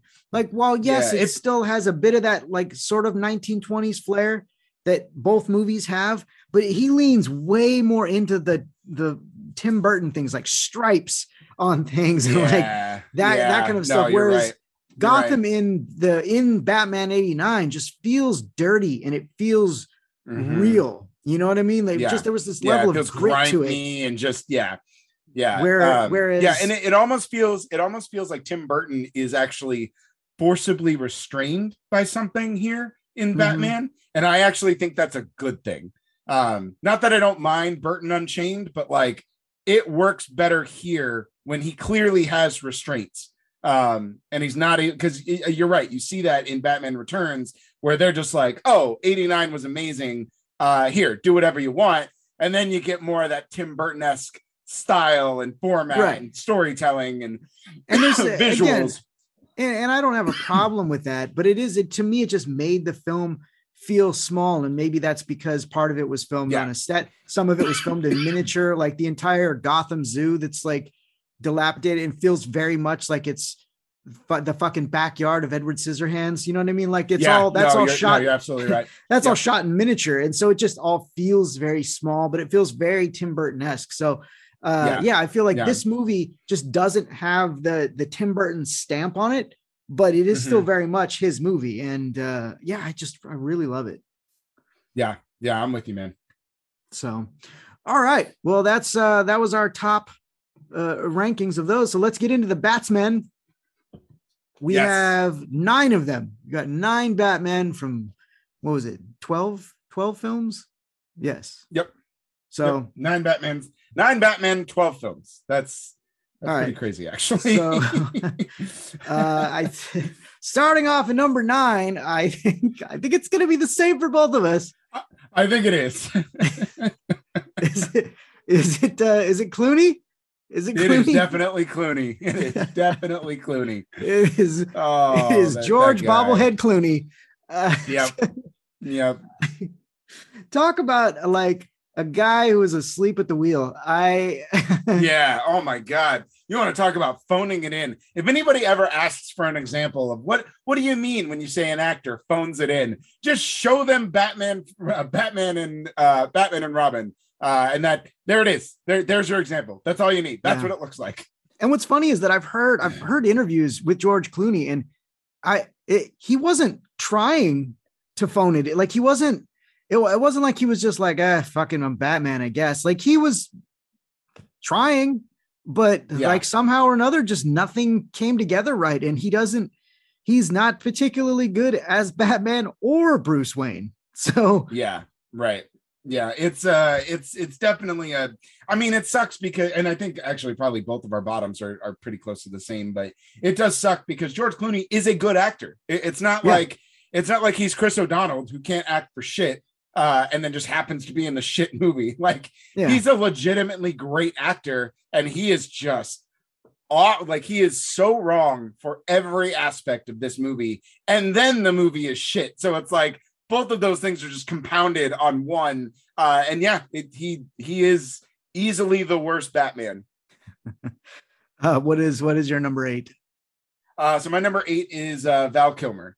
All right, hey, we're 2 for 2 right now. Yeah, I've heard people say that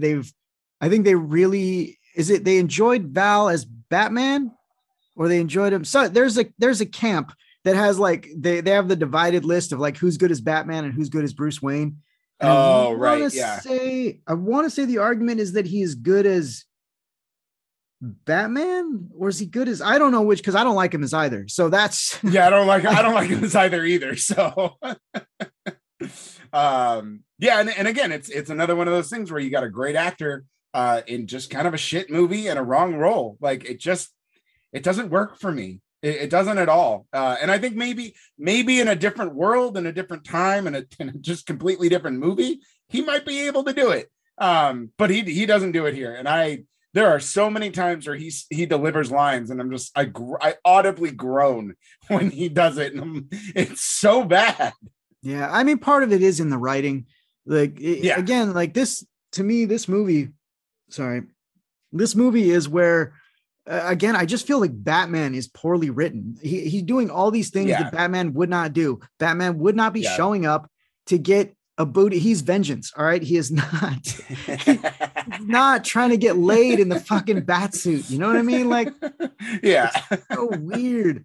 And then Val has this tendency to like have his mouth hanging open as Batman. Look, I understand you probably can't breathe. Like total Twilight Kristen Stewart, where you're just like, bro, close your mouth. Like, he probably is it's probably a result of the suit. He's probably breathing through his mouth. He probably can't breathe through his nose, but like, it's like always a natural reaction. Yeah. It's just always on camera. Like, it's just mouth hanging open, and you're like, stop it.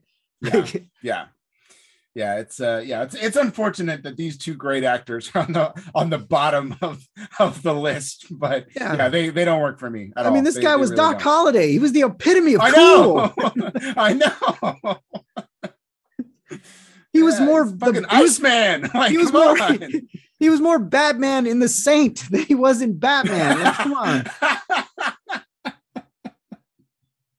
Oh God, I just want to go watch The Saint. I love that movie. I don't give a shit what anybody says. I love that movie so much. I think that's a great movie. And another badass soundtrack. That movie has a fantastic soundtrack. All right. So who's your number 7? Number 7 is actually Adam West. Okay. I know that is like, I know people are gonna get all bent out of shape about it, but Adam West is fine. I enjoy the series very much. I like the camp. I think he is rather good for the type of Batman that he actually is. But much like ranking in the movies, he doesn't really fit here. Like, all these other Batman are competing for the same type of Batman. You know what I mean? And like, he just feels like this outlier. And so I can't necessarily rank him among all of these other people. And so I kind of just have to put him towards the bottom of the list, because he doesn't function in any other part of Batman. It's this one particular style of Batman and then nothing else. I had to put him as number 7. Okay. This may be controversial, but my number 7 is Christian Bale. Mm-hmm. Because whereas, I mean, Batman Begins was number 3 on my list, but unfortunately you have 2 other movies that unsell me on. That basically undo all the good. Yeah. I thought in Batman Begins, I think his Batman and his Bruce Wayne are solid. And then you have 2 other movies that be like, nah, fuck all that. And ruin it for me. Like it really is. If we are just judging off of one movie, Bale would definitely be higher on my list, but those other two movies just change everything about the character. And yeah, he's just not great. Not great for me. Yeah. So okay, that's fair. So for me, going on to number six is Christian Bale. Yeah, I completely agree with everything you said. I think he is the best in Batman Begins, and then those other two movies just unravel anything good that he can lay down. And again, Christian Bale is a fantastic actor. He's very, very, very good. And I just think the movies ruin any good groundwork that he had laid down for himself when he first took on the role. And I think his Batman actually gets progressively worse across the board. And so does his Bruce Wayne, to where he just becomes intolerable for me. Like he starts out as like this really great origin story Batman. And then every other time you see him, you're like, I don't like any of it. So interestingly enough, my number 6 is Adam West. I knew it. I fucking knew it. As soon as you put Christian Bale as number 7, I was like, we just reversed these two. We absolutely did it again. Yeah, Adam West beats out Bale just because, I mean, the man is consistent across the series and his movies. He has a particular set of skills. He does the camp so well. And I love the fact that they brought him back to voice the character of the Gray Ghost in Batman the Animated Series as kind of a nod to the Batman 66.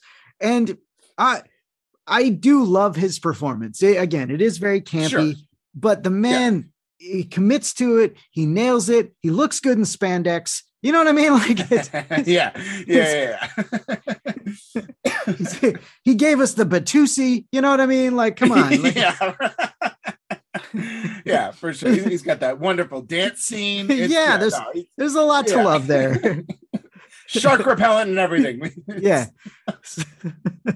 Some days you just can't get rid of a bomb. You know, it's like there's a lot of great stuff going on there. It's very handy, but that's the intention, and I think he nails it absolutely. So but fair. Again, it is weird to compare him to every other Batman except for Will Arnett, who is very silly as well. But every other Batman on here is so serious that it's just weird to compare them. But because he does. He feels like he doesn't belong on the list, even though he does. Like, that's how odd out it is. Like, All right. So moving on to number 5. Yeah. What you got? I got Will Arnett. Hey, we nailed it. Yep. Hey, all right. Will Arnett is number 5 for me as well. Yeah.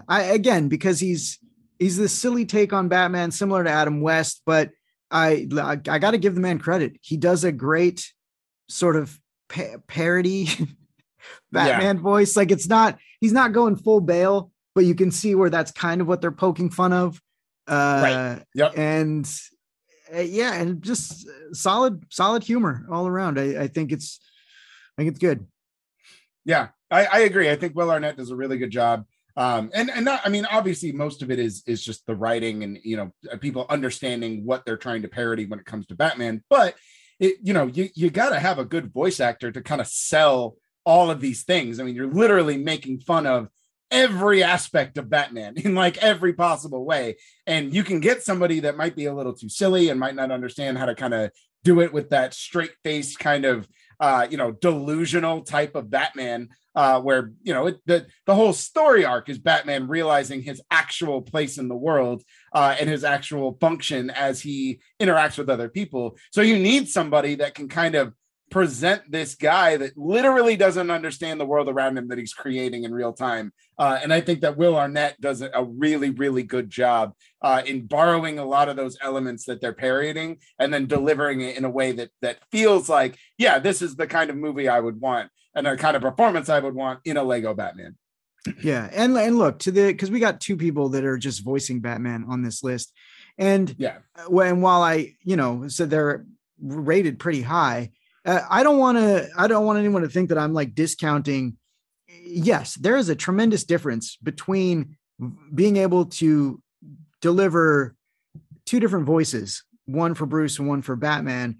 And yes, it takes as a voice actor, it is difficult to give that, inflection and tonality and all this stuff when you're just talking to a microphone. Sometimes it can be very difficult to really act into a microphone, but they nail it. Yeah. But I don't want to discount all these live action people, whether they did good or bad. I mean, they were set with a monumental task of having to portray Bruce Wayne and then put on these like 50, 60, 70 pound suits and portray Batman. Weighted vests of costumes. And and so like, even though I don't like George Clooney as Batman or Bruce Wayne, I appreciate that he put in the work to do the character and to play both of those. It's more of a challenge to me what the live action actors have to do than what the voice actors have to do, is what I'm saying. Yeah, no, I would agree. I would agree. I see the argument there. So, number 4. Number 4, I actually went with Ben Affleck. My God, our lists are like almost fucking identical. I think they might be, actually, because if we nailed Ben Affleck, then I'm pretty sure our top 3 are identical.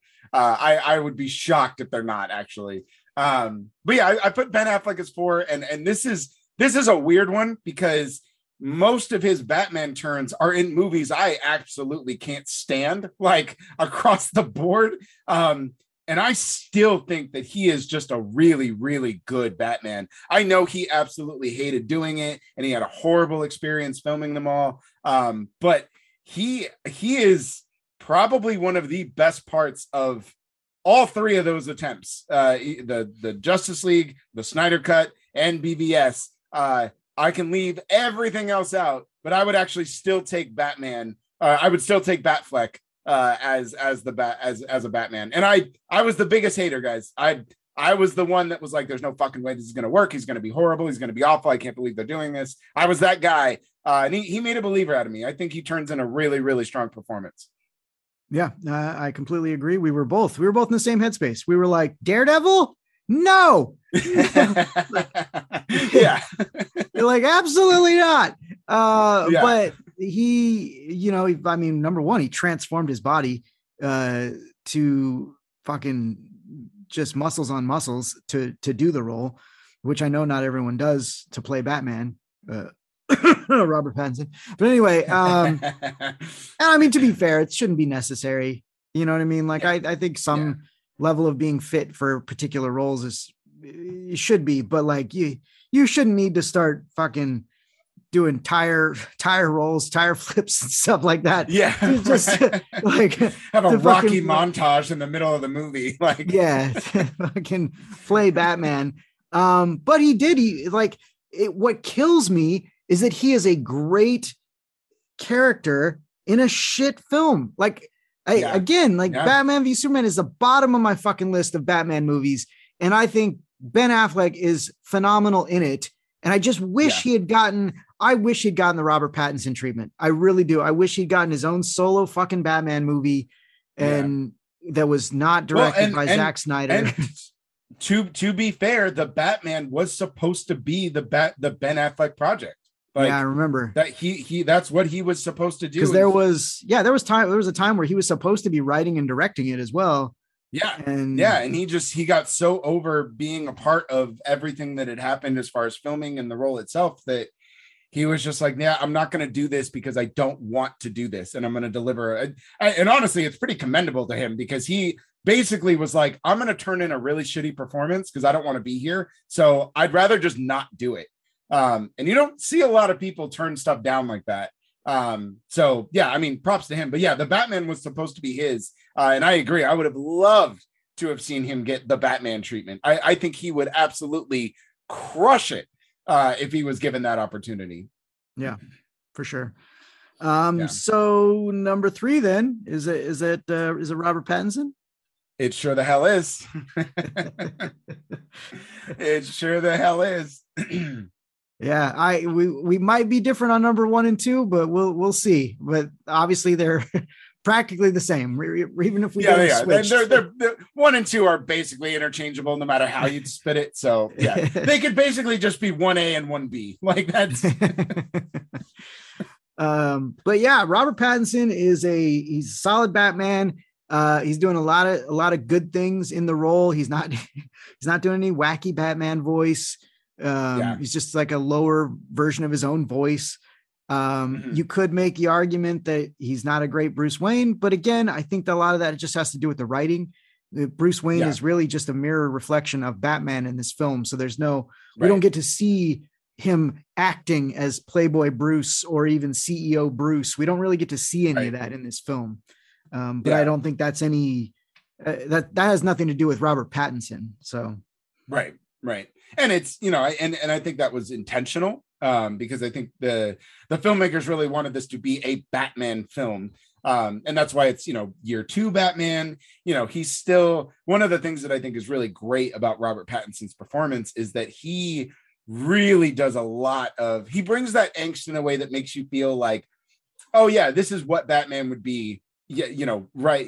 At the start, like he doesn't even know how to necessarily define not just Bruce Wayne, but he really doesn't even know how to define the Batman yet. He has no idea what that character is actually supposed to be and what it is that he's created. And he's still, kind of processing this trauma that's led him to these decisions. And he hasn't really figured out how to actually do either one. And that is a really, really big task and a huge challenge that I give so much credit to Pattinson for doing. The amount of acting that he does under the mask without any words, just all with his eyes and that intensity. I don't think people understand how fucking hard that is to do. Like, the man is literally just communicating with half of his face blocked, and you understand everything that he's saying without words. That is so hard, and he is so good at doing it all throughout this movie. So yeah, agreed. He's solid performance. Number 2. This is going to be controversial, I think, for most people. My number 2 is actually Derek Murray as Puppet Batman.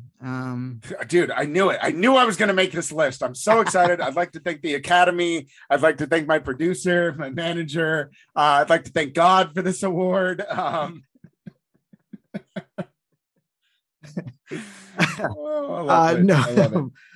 number two is Kevin Conroy from Batman. We reversed him. We switched him. I had a feeling we would, but he's great. I mean, look, when I feel like if you think Batman, like if you're thinking of a Batman voice, you're thinking of Kevin Conroy. Like that's there's no other one. Like that's it. I mean, the man has voiced the character off on cartoon animated movies, video games. He's even fucking played a live action version of it on the CW now. I mean, it was just Bruce Wayne, but still, like this. Fucking, he's got such a good voice for both Bruce Wayne and Batman. Like, he's damn near perfect. Yeah. I completely agree. And like I said, I mean, I think we all know what your number 1 is, my number 2 is, and that's Michael Keaton. But these guys could basically be 1A and 1B. They're just, you know what I mean? Like they're so close to me, and on any given day, I could probably switch them and wouldn't even bother me. Because they really are they are as close to a perfect Batman and Bruce Wayne as you could possibly get. And for me, I think Michael Keaton takes the number 2 spot. He would, if Kevin Conroy didn't exist, Michael Keaton would absolutely be number 1, and there's never going to be anybody that's going to dethrone him for me. But for me, Kevin Conroy, some of the most iconic and best versions of Batman, especially in the animated world. I just think that it's so prolific, and the fact that he's able to do it and has done it for so long and so well across so many different animated platforms, to me, that just has to boost you to number 1. Whereas Michael Keaton is, when you want to talk about live action Batman, that is it. Everybody else is competing for that spot. Like, he is just so amazing, and just when he splashes onto the scene, Michael Keaton, it is like no one could have predicted that it was going to be like this. Like, you know what I mean? Like, he just comes on and sets an entirely different tone that basically dictates every other Batman after him. And while I would still think that Kevin Conroy edges him out, Michael Keaton is number 2, but I'll put it in bunny quotes because, like I said, they're tied for me. So Yeah, he definitely takes the number one spot for me, and I'm sure part of that is just like, again, same with the movie. He is Batman to me. And like, I know there's like people that say he's not a good Bruce Wayne, but what movies are you watching? Because sure, he doesn't have a lot of public appearances as Bruce Wayne, but when he does, I feel like he's fine. Like in Batman Returns, he has that meeting with Max Schreck, and he's like, he feels very like CEO Bruce Wayne would, like confident. Right. Yeah. You know what I mean? A little cocky. Yeah. You know, in the first movie when he has the party at the house, like, you know, he's so infatuated by Vicky Vale at that point that he's a little weird, but you know, it's fine. Yeah. And I thought he had some charm to it. Like one of my favorite moments is when she's actually at the house having dinner and they're in that fucking room with the long ass table. Yeah. And she's like, "Do you enjoy eating in here?" And he's like, "Oh yeah. Yeah. You know, I don't think I've ever been in this room before." Like it's such a yeah, I think one of the things that he does really, really great in both of these movies, but more so in this one, is you really do get the sense that like, yeah, this Bruce Wayne really is an act. Like he doesn't actually give a shit about any of this stuff as Bruce Wayne. So he's just putting up this front that like, yeah, okay, I'm a billionaire playboy, sure, whatever. Like, but you know, he's so like, when they're at the house and like Vicky Vale and the other reporter guy, they're just talking shit about Bruce Wayne and his collection. And then he just comes out like all calm and cool. And he, you know, he's so self-aware that like, yeah, it's, you know, whatever, you know what, give this guy a grant and get more champagne. I gotta go. Like, just so it's like, I just love that part of this Bruce Wayne where it's like, it's clear that he's been doing this for so long that he's just kind of dialed into this character. Like, and it is a character for him. Like, that's not who he really is. And I think that scene that you're talking about is another great example where like, he's putting on this front that like, yeah, I'm a billionaire Bruce Wayne, so we got to eat at this fancy long table. And then you realize like how impractical it is. And then he realizes like, oh yeah, no, this is dumb. This is not what normal people do. How do I be normal? Like, yeah. And of course we get some great detective work out of him in that. And I think he's great in the suit. I mean, sure, he has a lot of stunt doubles, but what Batman doesn't, right. In the costume, but when it's him, I think his delivery is solid. He doesn't do anything wacky with his voice. Again, it's just like him and Pattinson do great Batman voice. You know what I mean? Like No, they do. They absolutely do. And both of them do great subtle acting too. Because Keaton sells faces, man. He's got faces for days under that mask. Where like you can see him working. You can see his emotion even with half of his face covered, and all he's doing is looking at you, and you're like, that motherfucker's communicating with his eyes. Like, you know, like you really do see it. And I think him and Pattinson probably do it the best for sure out of all of them. Yeah. But again, I agree with you. Kevin Conroy is also just phenomenal as voicing the character. The only reason that I would say Keaton edges him out is because I like my Batman a little more serious. And since Conroy is on a kid's show, Batman does tend to make more puns than I'm used to. And in one episode that I reviewed a few months back, he said the dumbest fucking Batman line in the history of Batman lines. And it was the Joker had him on stage doing a magic trick, basically in a tank, like underwater in a tank, like an escapist trick. And Batman manages to escape the tank and then says, "Okay, Joker, now it's time for a little bat magic." And I was like, no, he did not just say it's time. Who the fuck do you think you are, Adam West? Like, yeah, what are you, George Clooney? Come on, Conroy.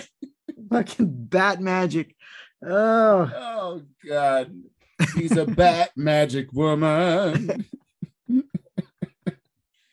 Oh shit, that's hilarious. I love it. All right, so that's our list, everyone. We hope we have not offended you. Oh, I'm sure we have. Well, yeah, I'm sure we have. If we have, they're not listening for the apology, so that's that's fine. True. That's true. They checked out when Dark Knight wasn't number one, so I think most people didn't even hear our Batman rankings. Yeah, that's probably not. Yeah. So Yeah. that's our time, everybody. Derek, what do you got? What do you got for him? Yeah, guys, just keep checking out NerdBot. Just a ton of articles. You know, I think I have a backlog of about 50 that will need to be released at some point this year. And I still have to see a bunch of movies that I know that I really want to see that are currently relevant. And I am hoping to carve out some time to do that. But please just keep checking out NerdBot. I haven't done a video review in a while. I wanted to do one for the Batman, but honestly, like with the festival season, I just have not been able to get my mind right to like actually do a script and actually do video. But I will bring that back at some point. So for now, just keep checking out NerdBot. There's, you know, you'll see a new article probably every day. So yeah. Yeah, I mean, Derek's gonna be writing movie reviews forever. Forever. Yeah, pretty much. Nonstop. Pretty much. Pretty much. Yeah. Until Hogwarts Legacy releases, he's gonna be doing nothing. Yeah, and then I'll turn it off. Yeah. I currently have 3 reviews in drafts and that don't even count as like actually released movies yet. And they're not even checked off of the list of that 50. And then I still am planning today at some point to go to the movies and catch up on some ones that I missed from the festival season so that I can add it to the list. So yeah, there won't be a day where I don't have a movie to review. Well, it's exhausting, guys. Don't be a film critic. It's too much. I do hope we can coax you into a break once Tiny Tina's Wonderland releases, so that maybe you and I can play some video games know. together. Yes, I know. It's been a while. God, I want that so bad. I know. I want that so bad. Yeah. So yeah, and I have a fancy new Xbox now. Like, it's perfect. Like, that's exactly the kind of game I need. Bright colors and murder. All right, everyone, and of course, check out the YouTube channel. Just search Jack of All Nerd Show on there. I've still got reviews for Are You Afraid of the Dark and Batman the Animated Series up, and my retrospective show, Mike's Little Look Backs. I'm going to have a new one out probably in a couple months here, but it's going to be a retrospective on Double Dare, everyone's favorite slime-filled game show from the 90s on Nickelodeon. So you're going to want to check that out as well. Yeah. So also head on over to our website, jackofallnerdshow.com, where it has links to everything there. So you can just one-stop shopping, really. This has been the Jack of All Nerds. We will talk at you later.